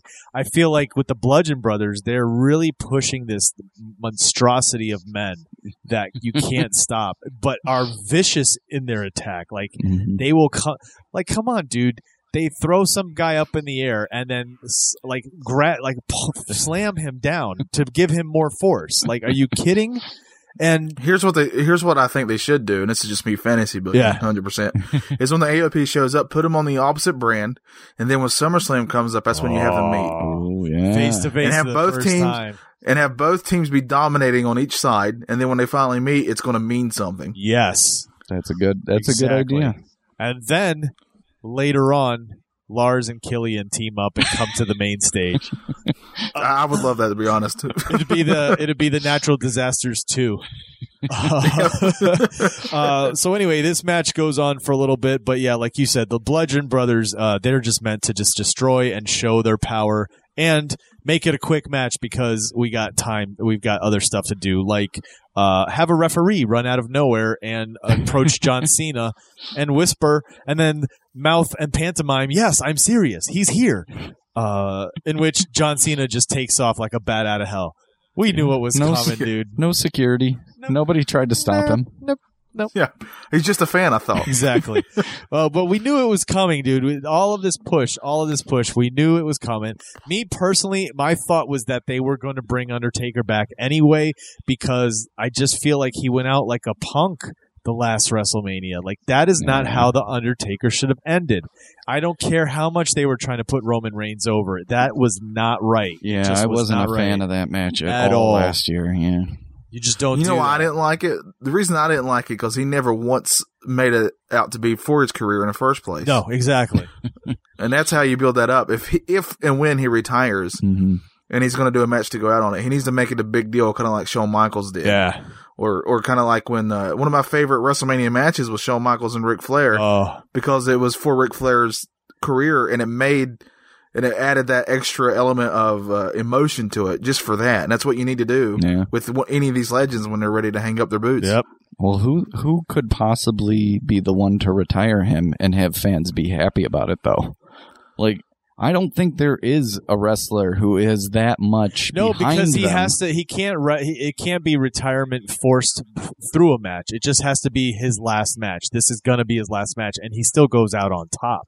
That's how it goes for the Undertaker. You think so? It would have to be. It would have to be him going out on top.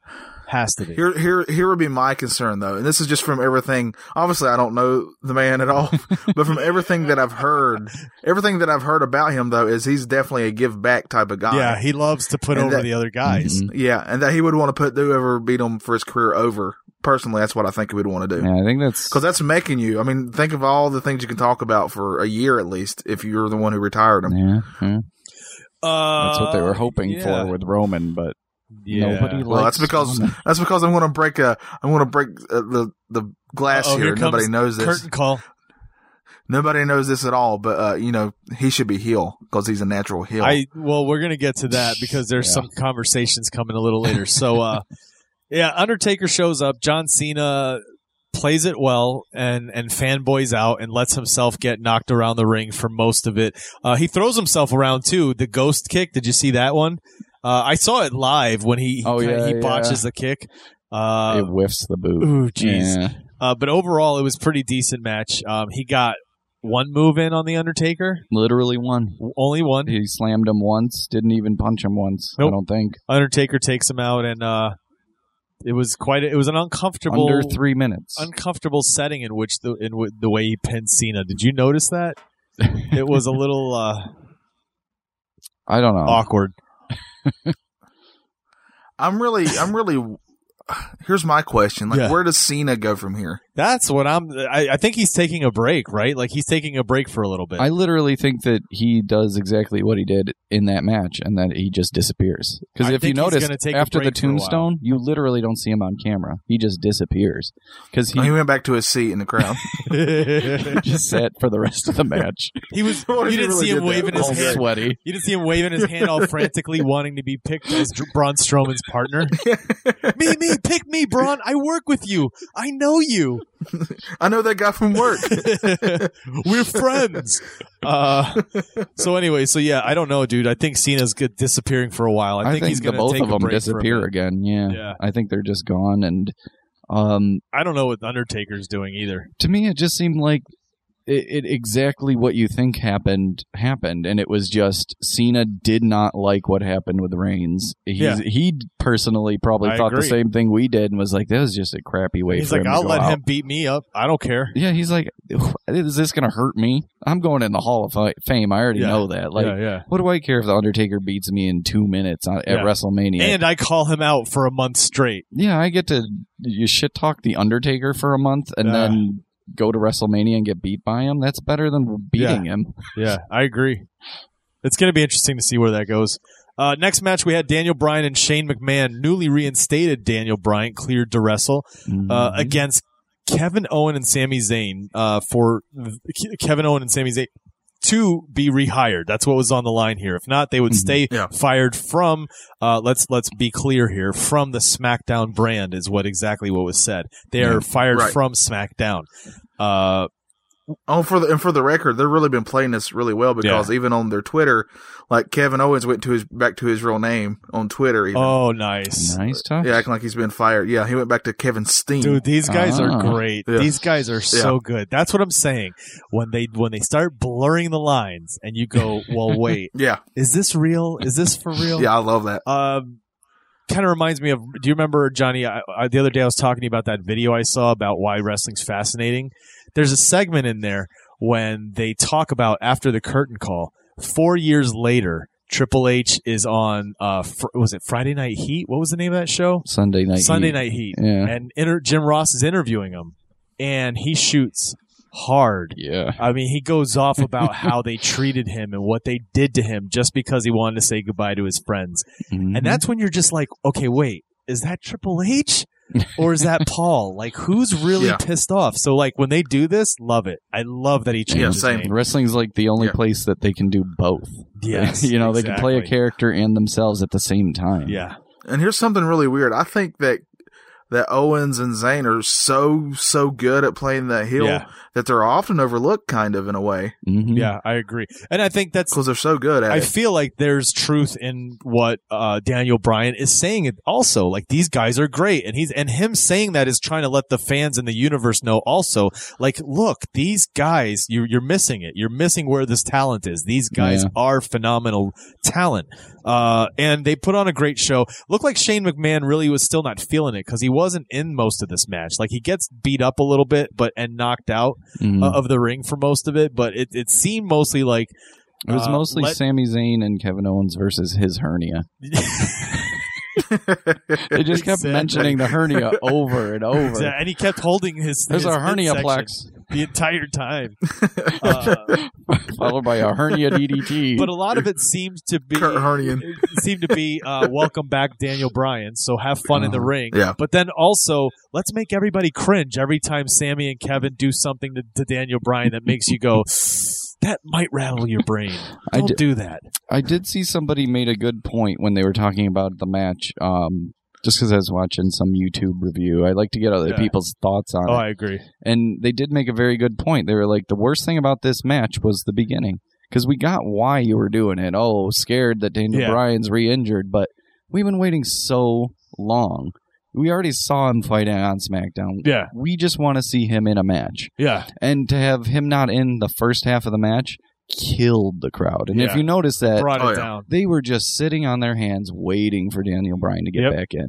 So I disagree with the storytelling idea for that. Yeah. I don't know whose idea it was, but I think they should have done it different.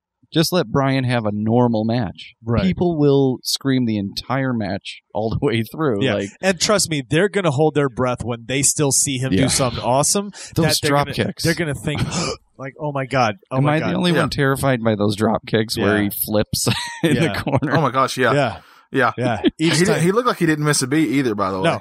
It was like he had never left. That's what I'm saying. So were you really taking it easy, or were you like at home going nuts anyway and not caring? You know what I mean? Beating up his what wife. What the hell?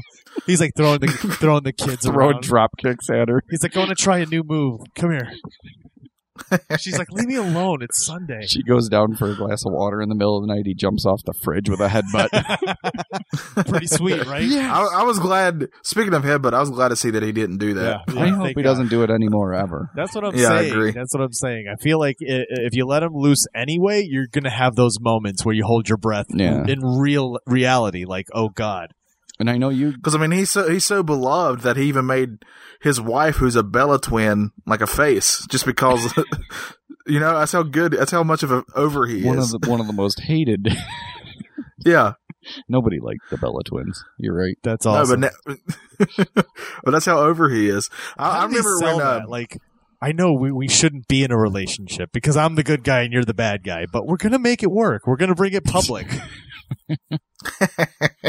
I don't know about you guys, but I've seen, I forgot what it was called.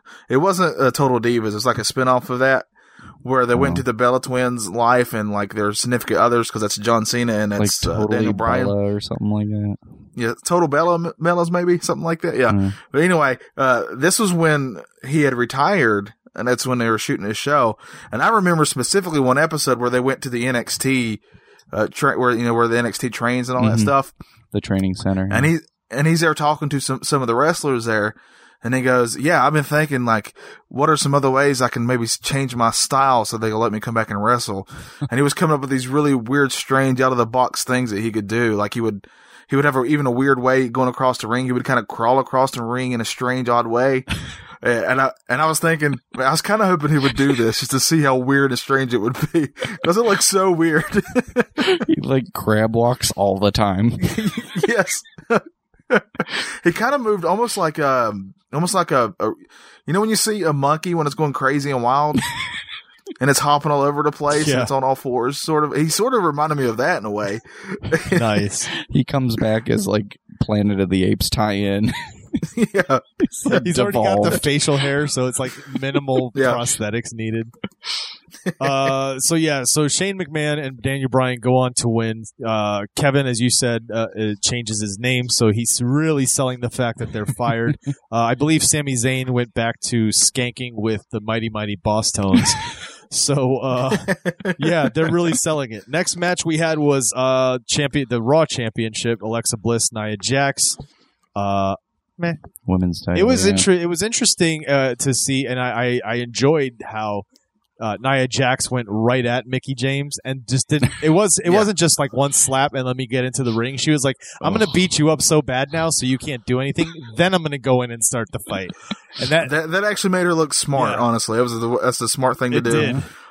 Yeah, I got to say, I wasn't expecting a lot from this match, but I ended up really enjoying it overall. I like the story that they told. It's always, especially in today's, in our era now, it's always good to see the bully kind of get their comeuppance in a way, and that the person who was bullied really shines and is not afraid to be who they are. Yep. And you can see in her face when Nia won that it actually meant something to her.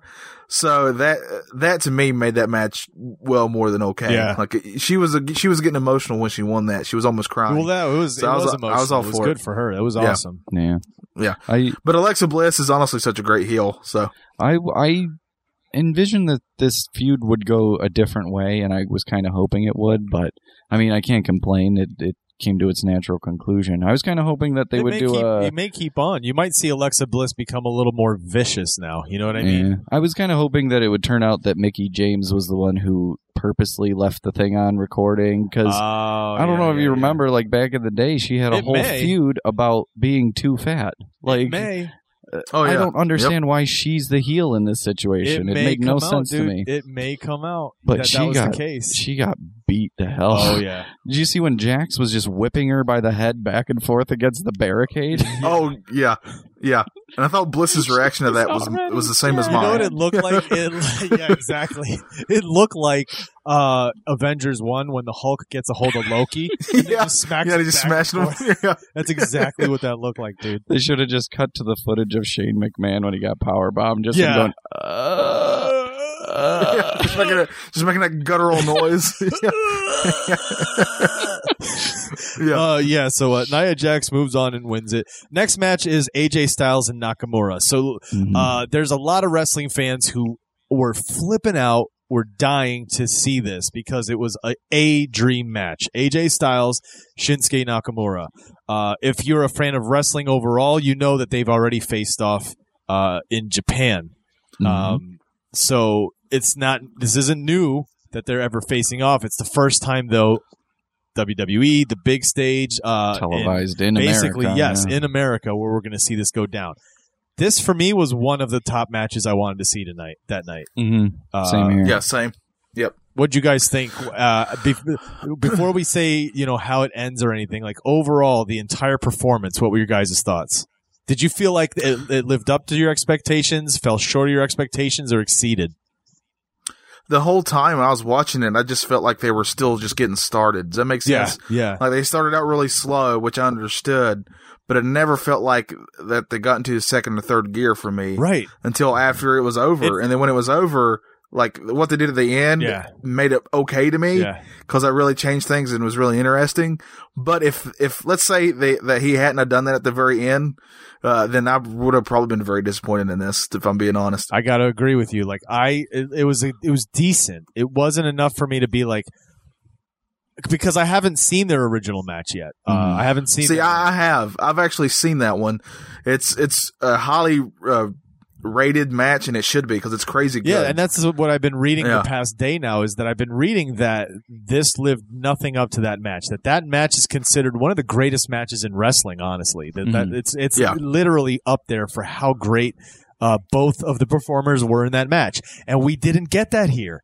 And there's an argument that that's what the WWE does to these wrestlers. These wrestlers that come from some of these indie markets where they are they're very much given their entire career is in their hands. Basically, they write everything for themselves almost, and so they're great. They do what they want to do with that. Whereas when you come to WWE, you have to fit what they want you to do. You have to do it. Yeah.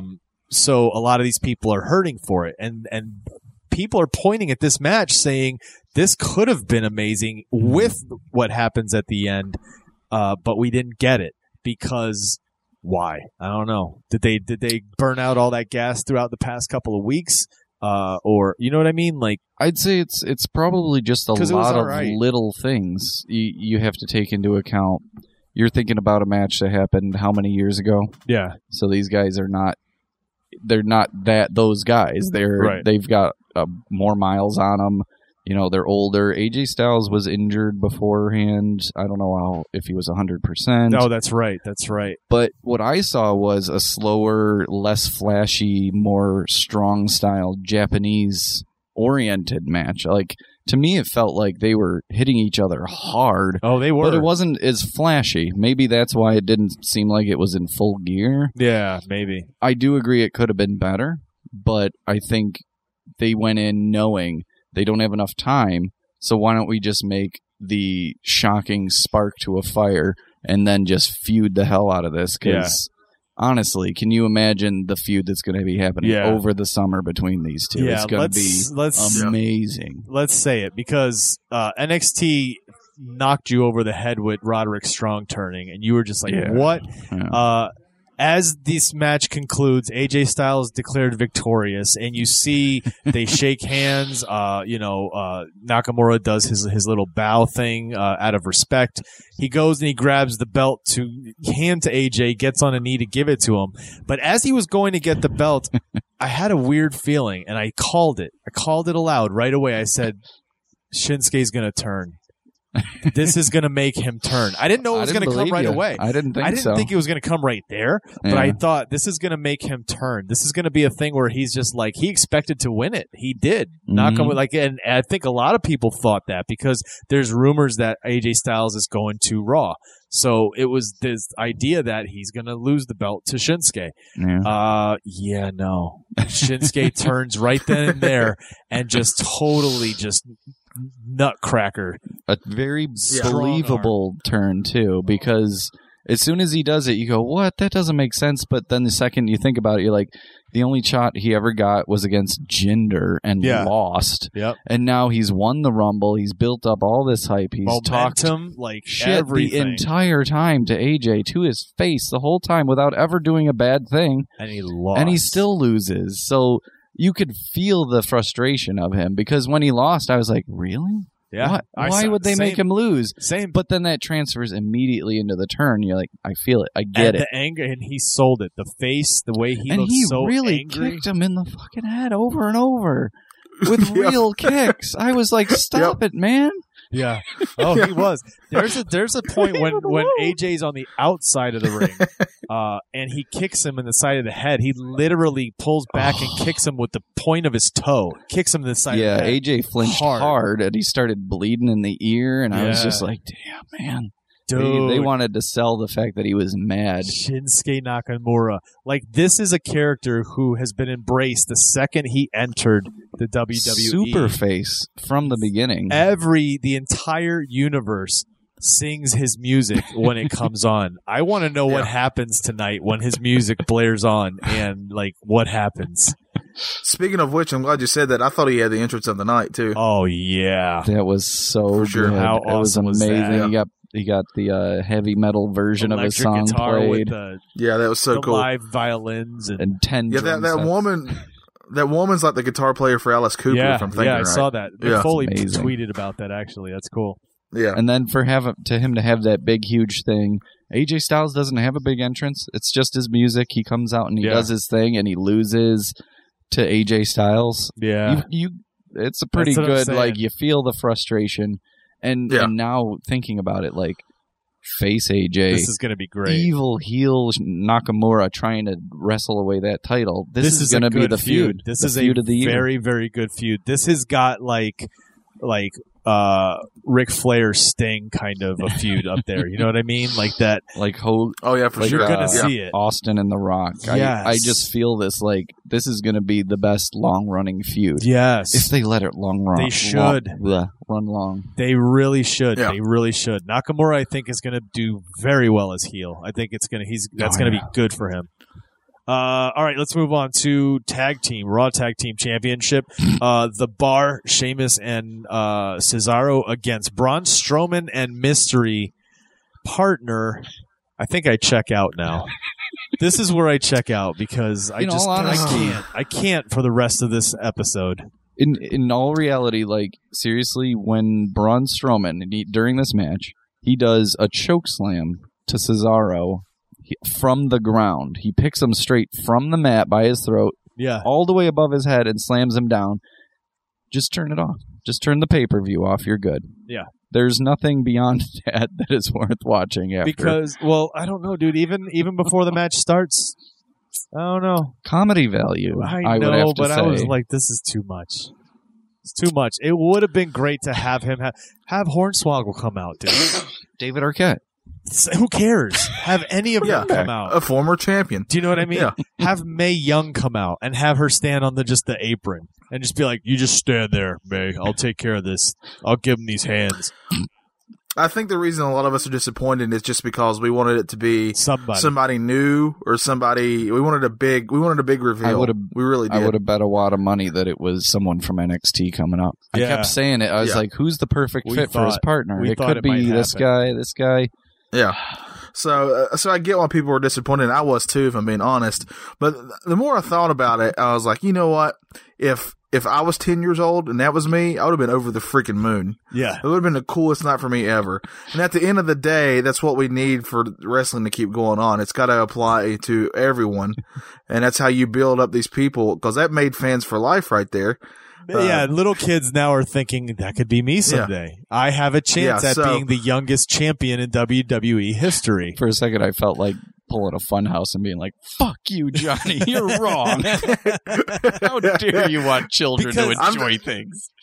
Because Nicholas, who becomes Braun's partner, no last name, is he is considered now in the history books of WWE as the youngest champion ever to hold a belt. I I think I read right. He's like one of the referee's sons. Yeah, right? he's like a long-time referee. One of his sons. Do you think he's a ringer? There's two things I saw. I saw Billy Gunn tweeted and said, "Do you think this kid gets heat now, backstage heat, because he's a part-time wrestler?" Yeah. And then my favorite was and now does he get heat from Randy Orton because he stole the youngest champion ever in the history books? Do you know what I mean? Like, Randy Orton going to come out and RKO him at some point? My favorite part of that whole match is when they're getting into the ring, right? And he goes, and you can tell Nicholas doesn't even know how to get into a ring. Yeah. Like, he's just never done it before. Yeah. And Braun and Strowman just gets so mad, it's just, get in the ring! Well, the funny thing is the reason you say that is because Braun goes to open the ropes for him. Yeah, to help him out. The kid literally does it for Braun. He's trying to open the ropes himself for Braun. And it's he's just copying him instead. He's like, yeah. He's nervous as I'll get out. You totally can tell. Nervous, dude. It was great though. I actually feel bad for him because I think he's going to get.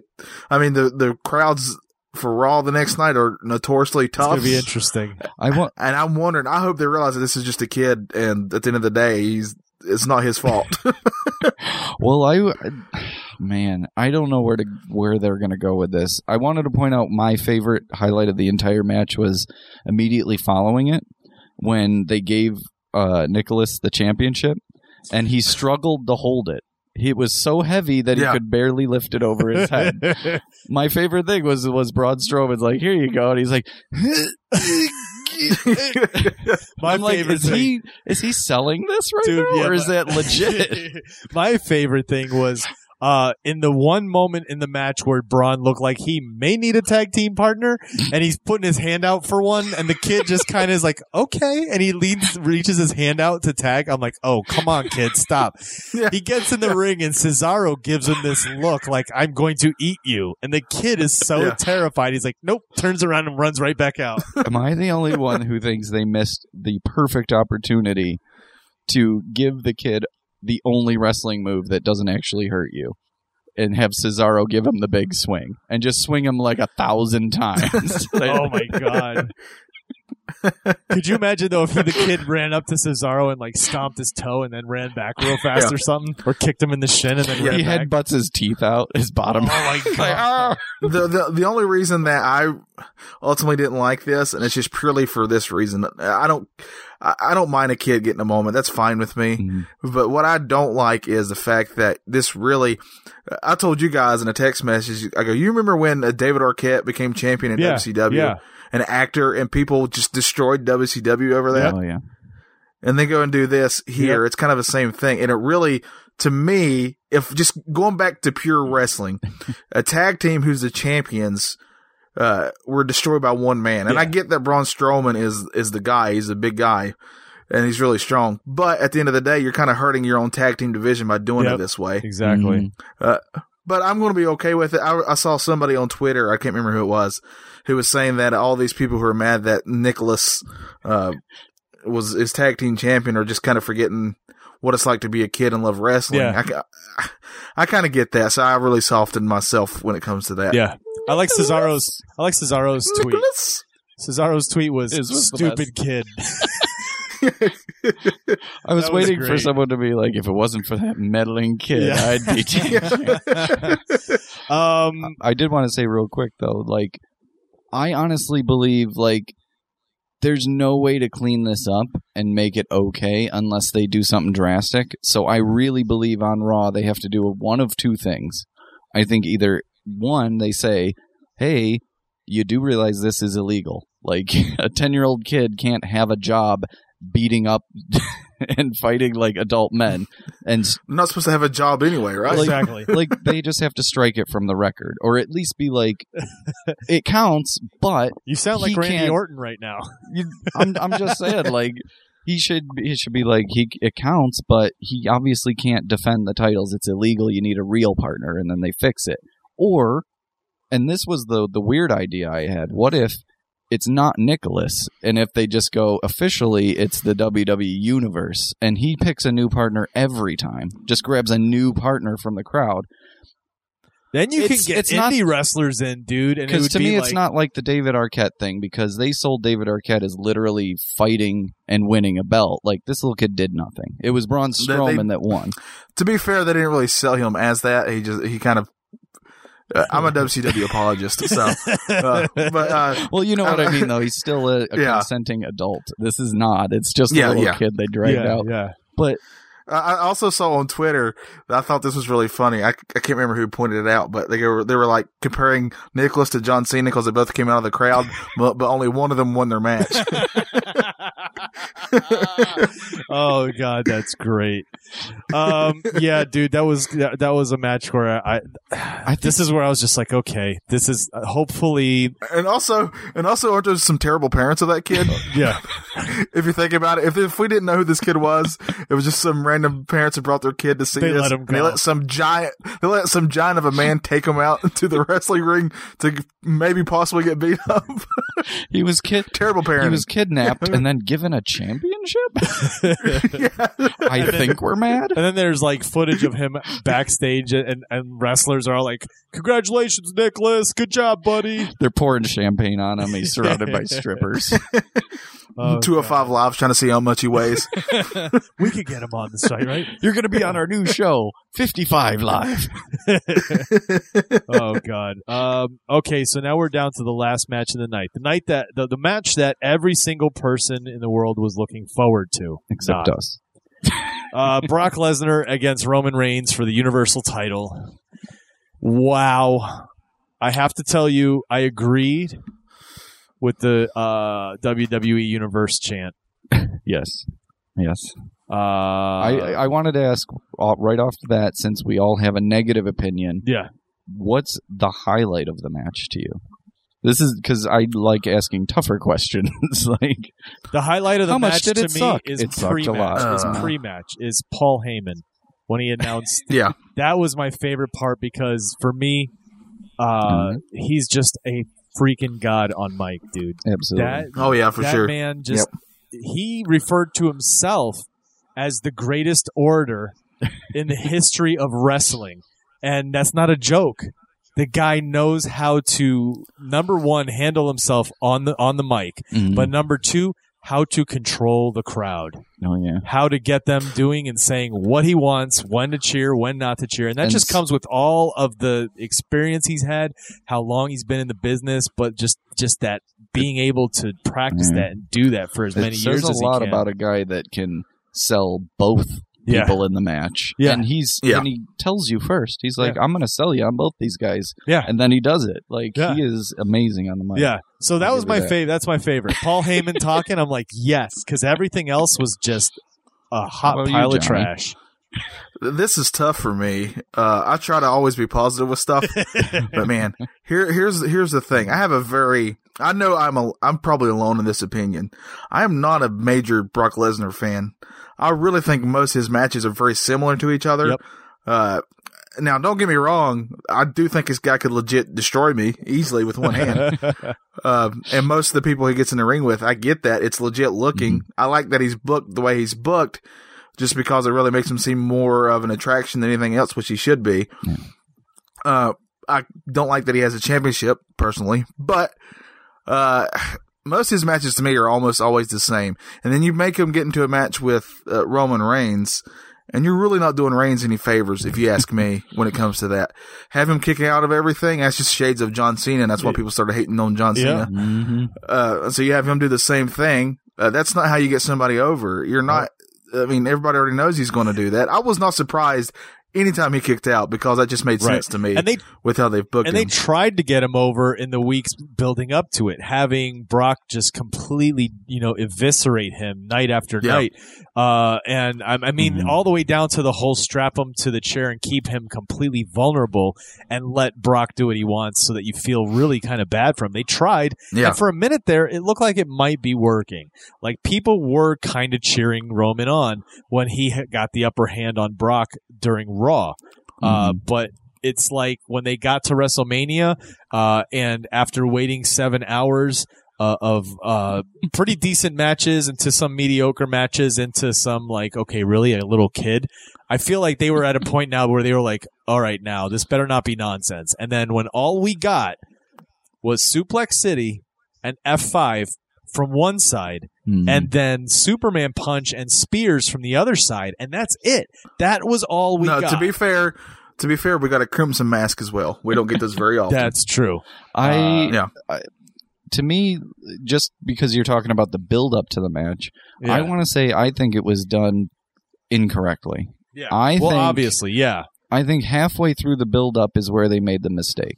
They did a good job of having Brock be the part-time. Yep. Don't have him come out and explain himself. Just, I get all the benefits. I don't have to explain myself. That was working. Yep. Then they had him come out and destroy the challenger instantly.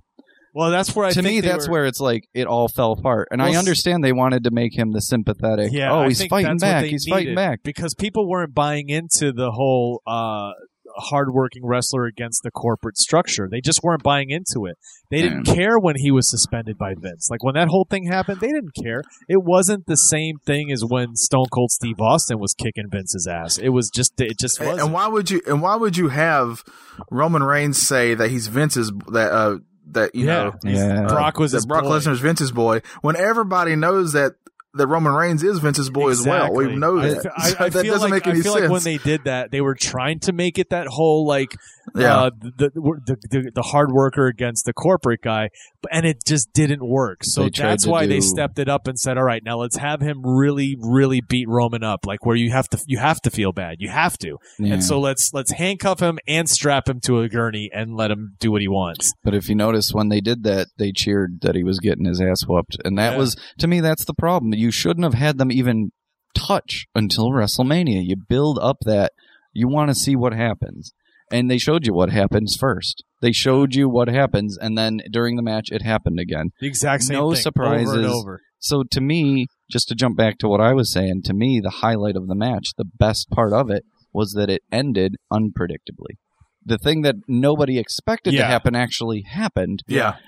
Unfortunately, nothing leading up to that helped it in any way. So it was just a wet thud. Nobody cared that Brock still won. Yeah. It didn't shock anyone because they were just like, God, finally it's over. Yeah. Stop suplexing this man. And even the shock added to a bad way. It wasn't the shock the way you saw Shinsuke Nakamura turn, and you got that, like I said, you got that excitement of this is why I watch wrestling. Yeah. It's this thing. When you didn't get what you wanted at the end of that match, you were just kind of like, oh, see, this is why it's stupid. This is dumb. You know what I mean? Well, you also said something that's really smart too. That crowd had been there forever. Forever. Yeah. Too long. And you could have put on, I mean, let's just say for whatever reason, these two guys actually did put on a halfway decent match. You could have turned the crowd. And on top, I don't know, you would have to go crazy amazing to make this crowd care because they've already been there. I don't care if I love something, but if I'm there for 7 hours watching it, I'm getting tired of it. Right, but I feel like if they'd have put on a good show, a good just ass beating on both ends, where they were doing shit you never like. Imagine seeing Brock Lesnar moonsault off the like some crazy shit like that. Like if they did that, they could work hard and turn the crowd. It doesn't matter how hard the crowd is. We've seen it before. We've seen hard crowds get turned by performance. So they could have done it. They just decided not to. It was the laziest performance by both men. And then when it just felt like this is not going to work, we got to do something. He's burying. It's also funny. It's really funny to me when somebody gets called lazy when they were bleeding all over their face. No, I get it. No, you know what I mean. I just like it's just like when I say lazy, it was like I said, it's not a joke. All we saw were F5s and a couple suplexes and kidding. a couple spears and a Superman punch. And then you got to this point where it was like somebody in the back was going, "This is not working, guys. We got to do something different." Okay, this is what we're going to do now. Brock, you got to open him up. And that's what happens. He takes the gloves off, he gets down there, and he purposely, puts a cut in Roman's forehead so that we get it pouring down his face.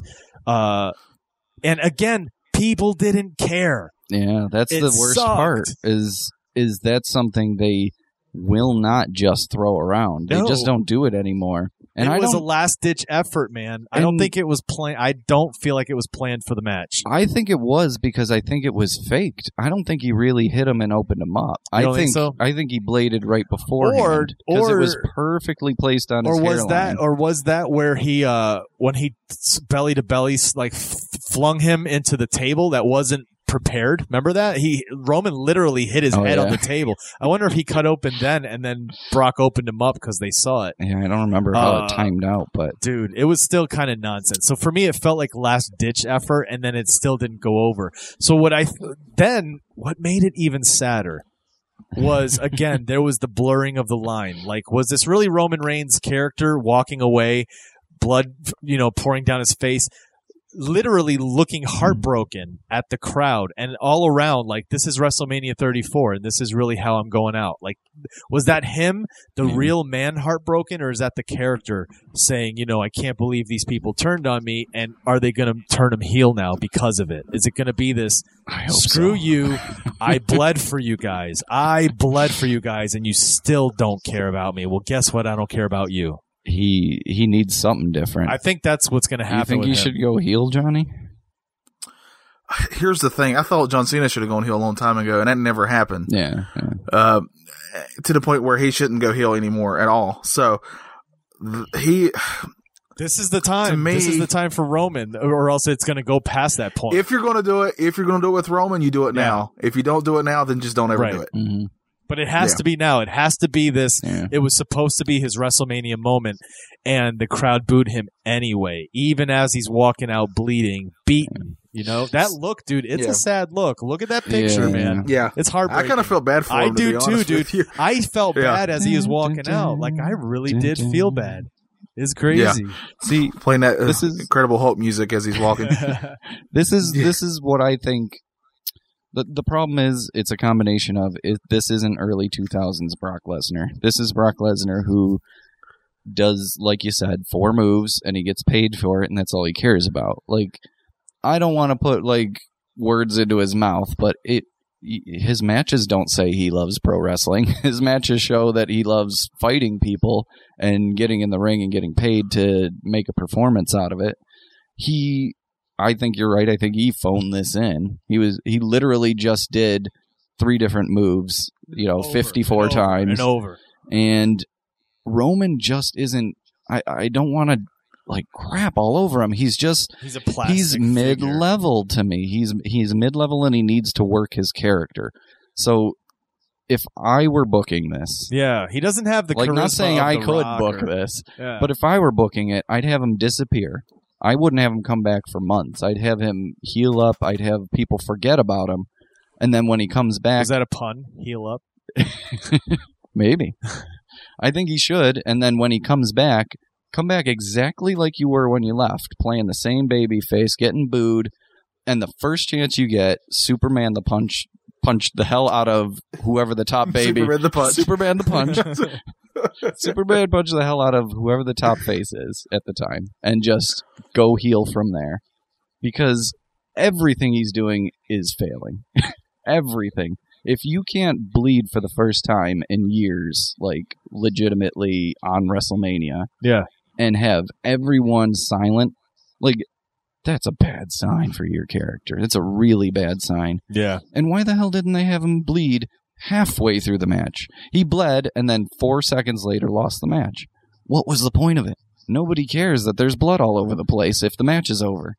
Oh, man. There's a rumor. I don't know if this is true or not. I found it on one of the, as they call it, dirt sheets, that when Lesnar came back through the curtain, him and Vince McMahon got into a yelling match at each other. And one of the rumors is that Brock went into business for himself at one point and went off script. Ooh. It's going to be interesting to see.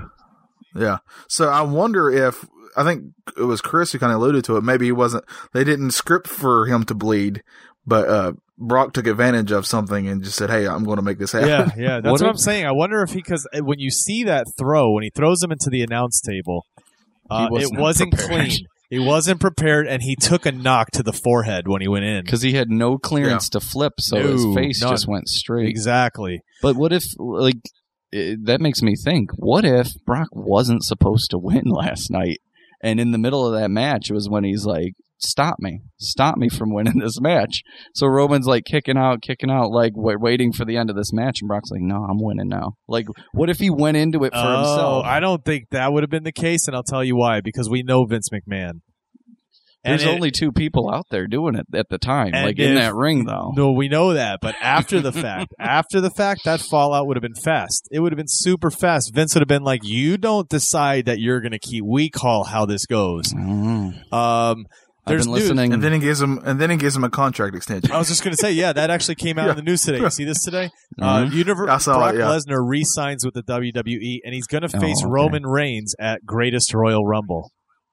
Vince McMahon announced today that the Universal Champion Brock Lesnar has re-signed, and next appearance is scheduled for the Greatest Royal Rumble event, where he will compete against Roman Reigns in a steel cage match for the Universal title. So we get to see, and this is going to be in Saudi Arabia, we get to see him throw F-bombs in Suplex City inside a cage this time, basically. F-bombs. Well, he did throw one last night. He did. He totally did. And that was another thing I was going to say. What if that's just the only reason Vince was yelling at him? What if that was literally the only reason? He's like, you dropped an F-bomb at WrestleMania in the middle of the match. We got to edit that now. We're not ready yet to move on. We're not going back to the Raw era. That was my thing, was thinking that they seem to be pushing the line again now. Like that pendulum swinging back. It's getting a little bit more grittier. PG-13. They're saying things more, calling each other bitch on the USA Network. It's I don't know. And now blood. Now we got the blood coming out. Yeah. As long as they don't overdo it, I'd say, like, if you had 2 matches a year where someone bled, to me that's like perfect. That's the right amount to have, like, important enough matches where that would make it work out. I don't know. Yeah, because if you do it all the time, then it takes away from it. Yeah, 2-3 at the max. Like, big pay-per-view matches. Don't have them bleed every night on Raw. So here's the thing. The Greatest Royal Rumble, because it takes place in Saudi Arabia, for us, it's going to show at noon. Here in America, it'll be on at noon with a special 1-hour Greatest Royal Rumble kickoff starting at 11 a.m. Apparently, though, it's going to feature the first ever 50-man Greatest Royal Rumble match. It's also going to feature John Cena versus Triple H. So there's your answer as to where John Cena's going. He's sticking around. He's going to feud with Triple H for a minute. And then 6 other championship matches are coming. This has got to be like non-canon, though. Like this is just a side story thing. There's no way they're going to have major storylines evolve at this thing in Saudi Arabia. So this is all the Star Wars novels before the new movies came out. Basically. All right. So I wanted to ask you guys, overall SmackDown, NXT, who wins? NXT takeover, I say. You mean NXT or they go WrestleMania? Head to head. WrestleMania. Oh, okay. Sorry, I said SmackDown. WrestleMania or NXT? Who wins it? Oh, obviously NXT. Yeah, right. They went away with it this weekend. The entire show. I will give them the benefit that they did have a third the length, and it didn't suffer. It actually benefited way more to having a shorter show. Yeah. Hint, WWE. For sure. Jesus, 7 hours. Yes. Yeah. It's ridiculous. I mean, we missed stuff just because it was too long and we didn't know it started yet. And like, we don't want to have to do podcasts that review these longer shows because that makes this a longer show as well. Because normally the Hardly Kayfabe is not going to be this long. We're going to cover just quick coverage of what happened during the week: Raw, SmackDown, NXT. Let's move on. Yeah, you're getting a big first. Yeah, this is pay-per-view, 2 big events, and they were a lot of really big matches. So we kind of went over a lot of them. So okay, so we all agree NXT took it this weekend. Now I want to ask you at WrestleMania. Yeah, I agree. Yeah, I agree. 100%. I want to ask you at WrestleMania, what's your standout match? Which one's the one you enjoyed the most? WrestleMania. Man, I keep thinking about that triple threat the most. Which one? Personally, the one with Miz. Okay, the first Baylor one, the opening. Yeah. It's either that or it's Asuka Charlotte for me. It's one of those two. Yeah. I'm gonna go out on a limb and I'm gonna say, in all honesty, like the match that I sat up and I said, "Wow," was the Ronda Rousey match. I was gonna say the same thing. I won't say it's a better wrestling match than some of them. Like, very close behind is AJ and Nakamura, just because I love the 2 of them in the ring. But I never expected the Rousey match to be entertaining. Right. And it was not only entertaining, it was way more entertaining than it had any right to be. Yeah. With Stephanie McMahon in the ring. Yeah. I agree. The triple threat match was great to see. I love all three wrestlers that were in it. And we did see some other cool things throughout the night, but to me, it was the Ronda Rousey was that match stood out because, like you said, far exceeded expectations. Far exceeded. And with the celebrity sort of level to it, and seeing these older legends in the ring, mixing it up with this new superstar, it felt very WrestleMania. And obviously that's their centerpiece for this WrestleMania is that match, because how can it not be? It's got a big name, they built it up, Triple H, Kurt Angle, all that. Yep. To me, it just exemplified that WrestleMania last night. Yeah. So. I'm looking forward to Raw SmackDown this week to see what's going to happen now. So next episode, we're going to give you a good wrap-up of the week, Raw, SmackDown, and NXT. It definitely won't be as long as this episode. Anything you guys want to throw out there before we close out the show? Anything that we missed from NXT or... No, I think we covered everything. I sure hope not. It's been 2.5 hours. Yeah, we literally covered everything. We're as long as the freaking WrestleMania we're complaining about. Well, for being long. Technically the first 20, 30 minutes we kind of had a conversation before the show started. But yeah, it's a 2-hour show is still a pretty meaty show for your first episode. So, ladies and gentlemen, that was Hardly Kayfabe. This is going to be your weekly wrestling wrap-up with Brandon Fuller, Johnny Townsend, myself, Chris Chavez. We'll see you guys next week. So we're going to go out on Luke Harper's tweet for today. He says, it's Monday. You know what that means.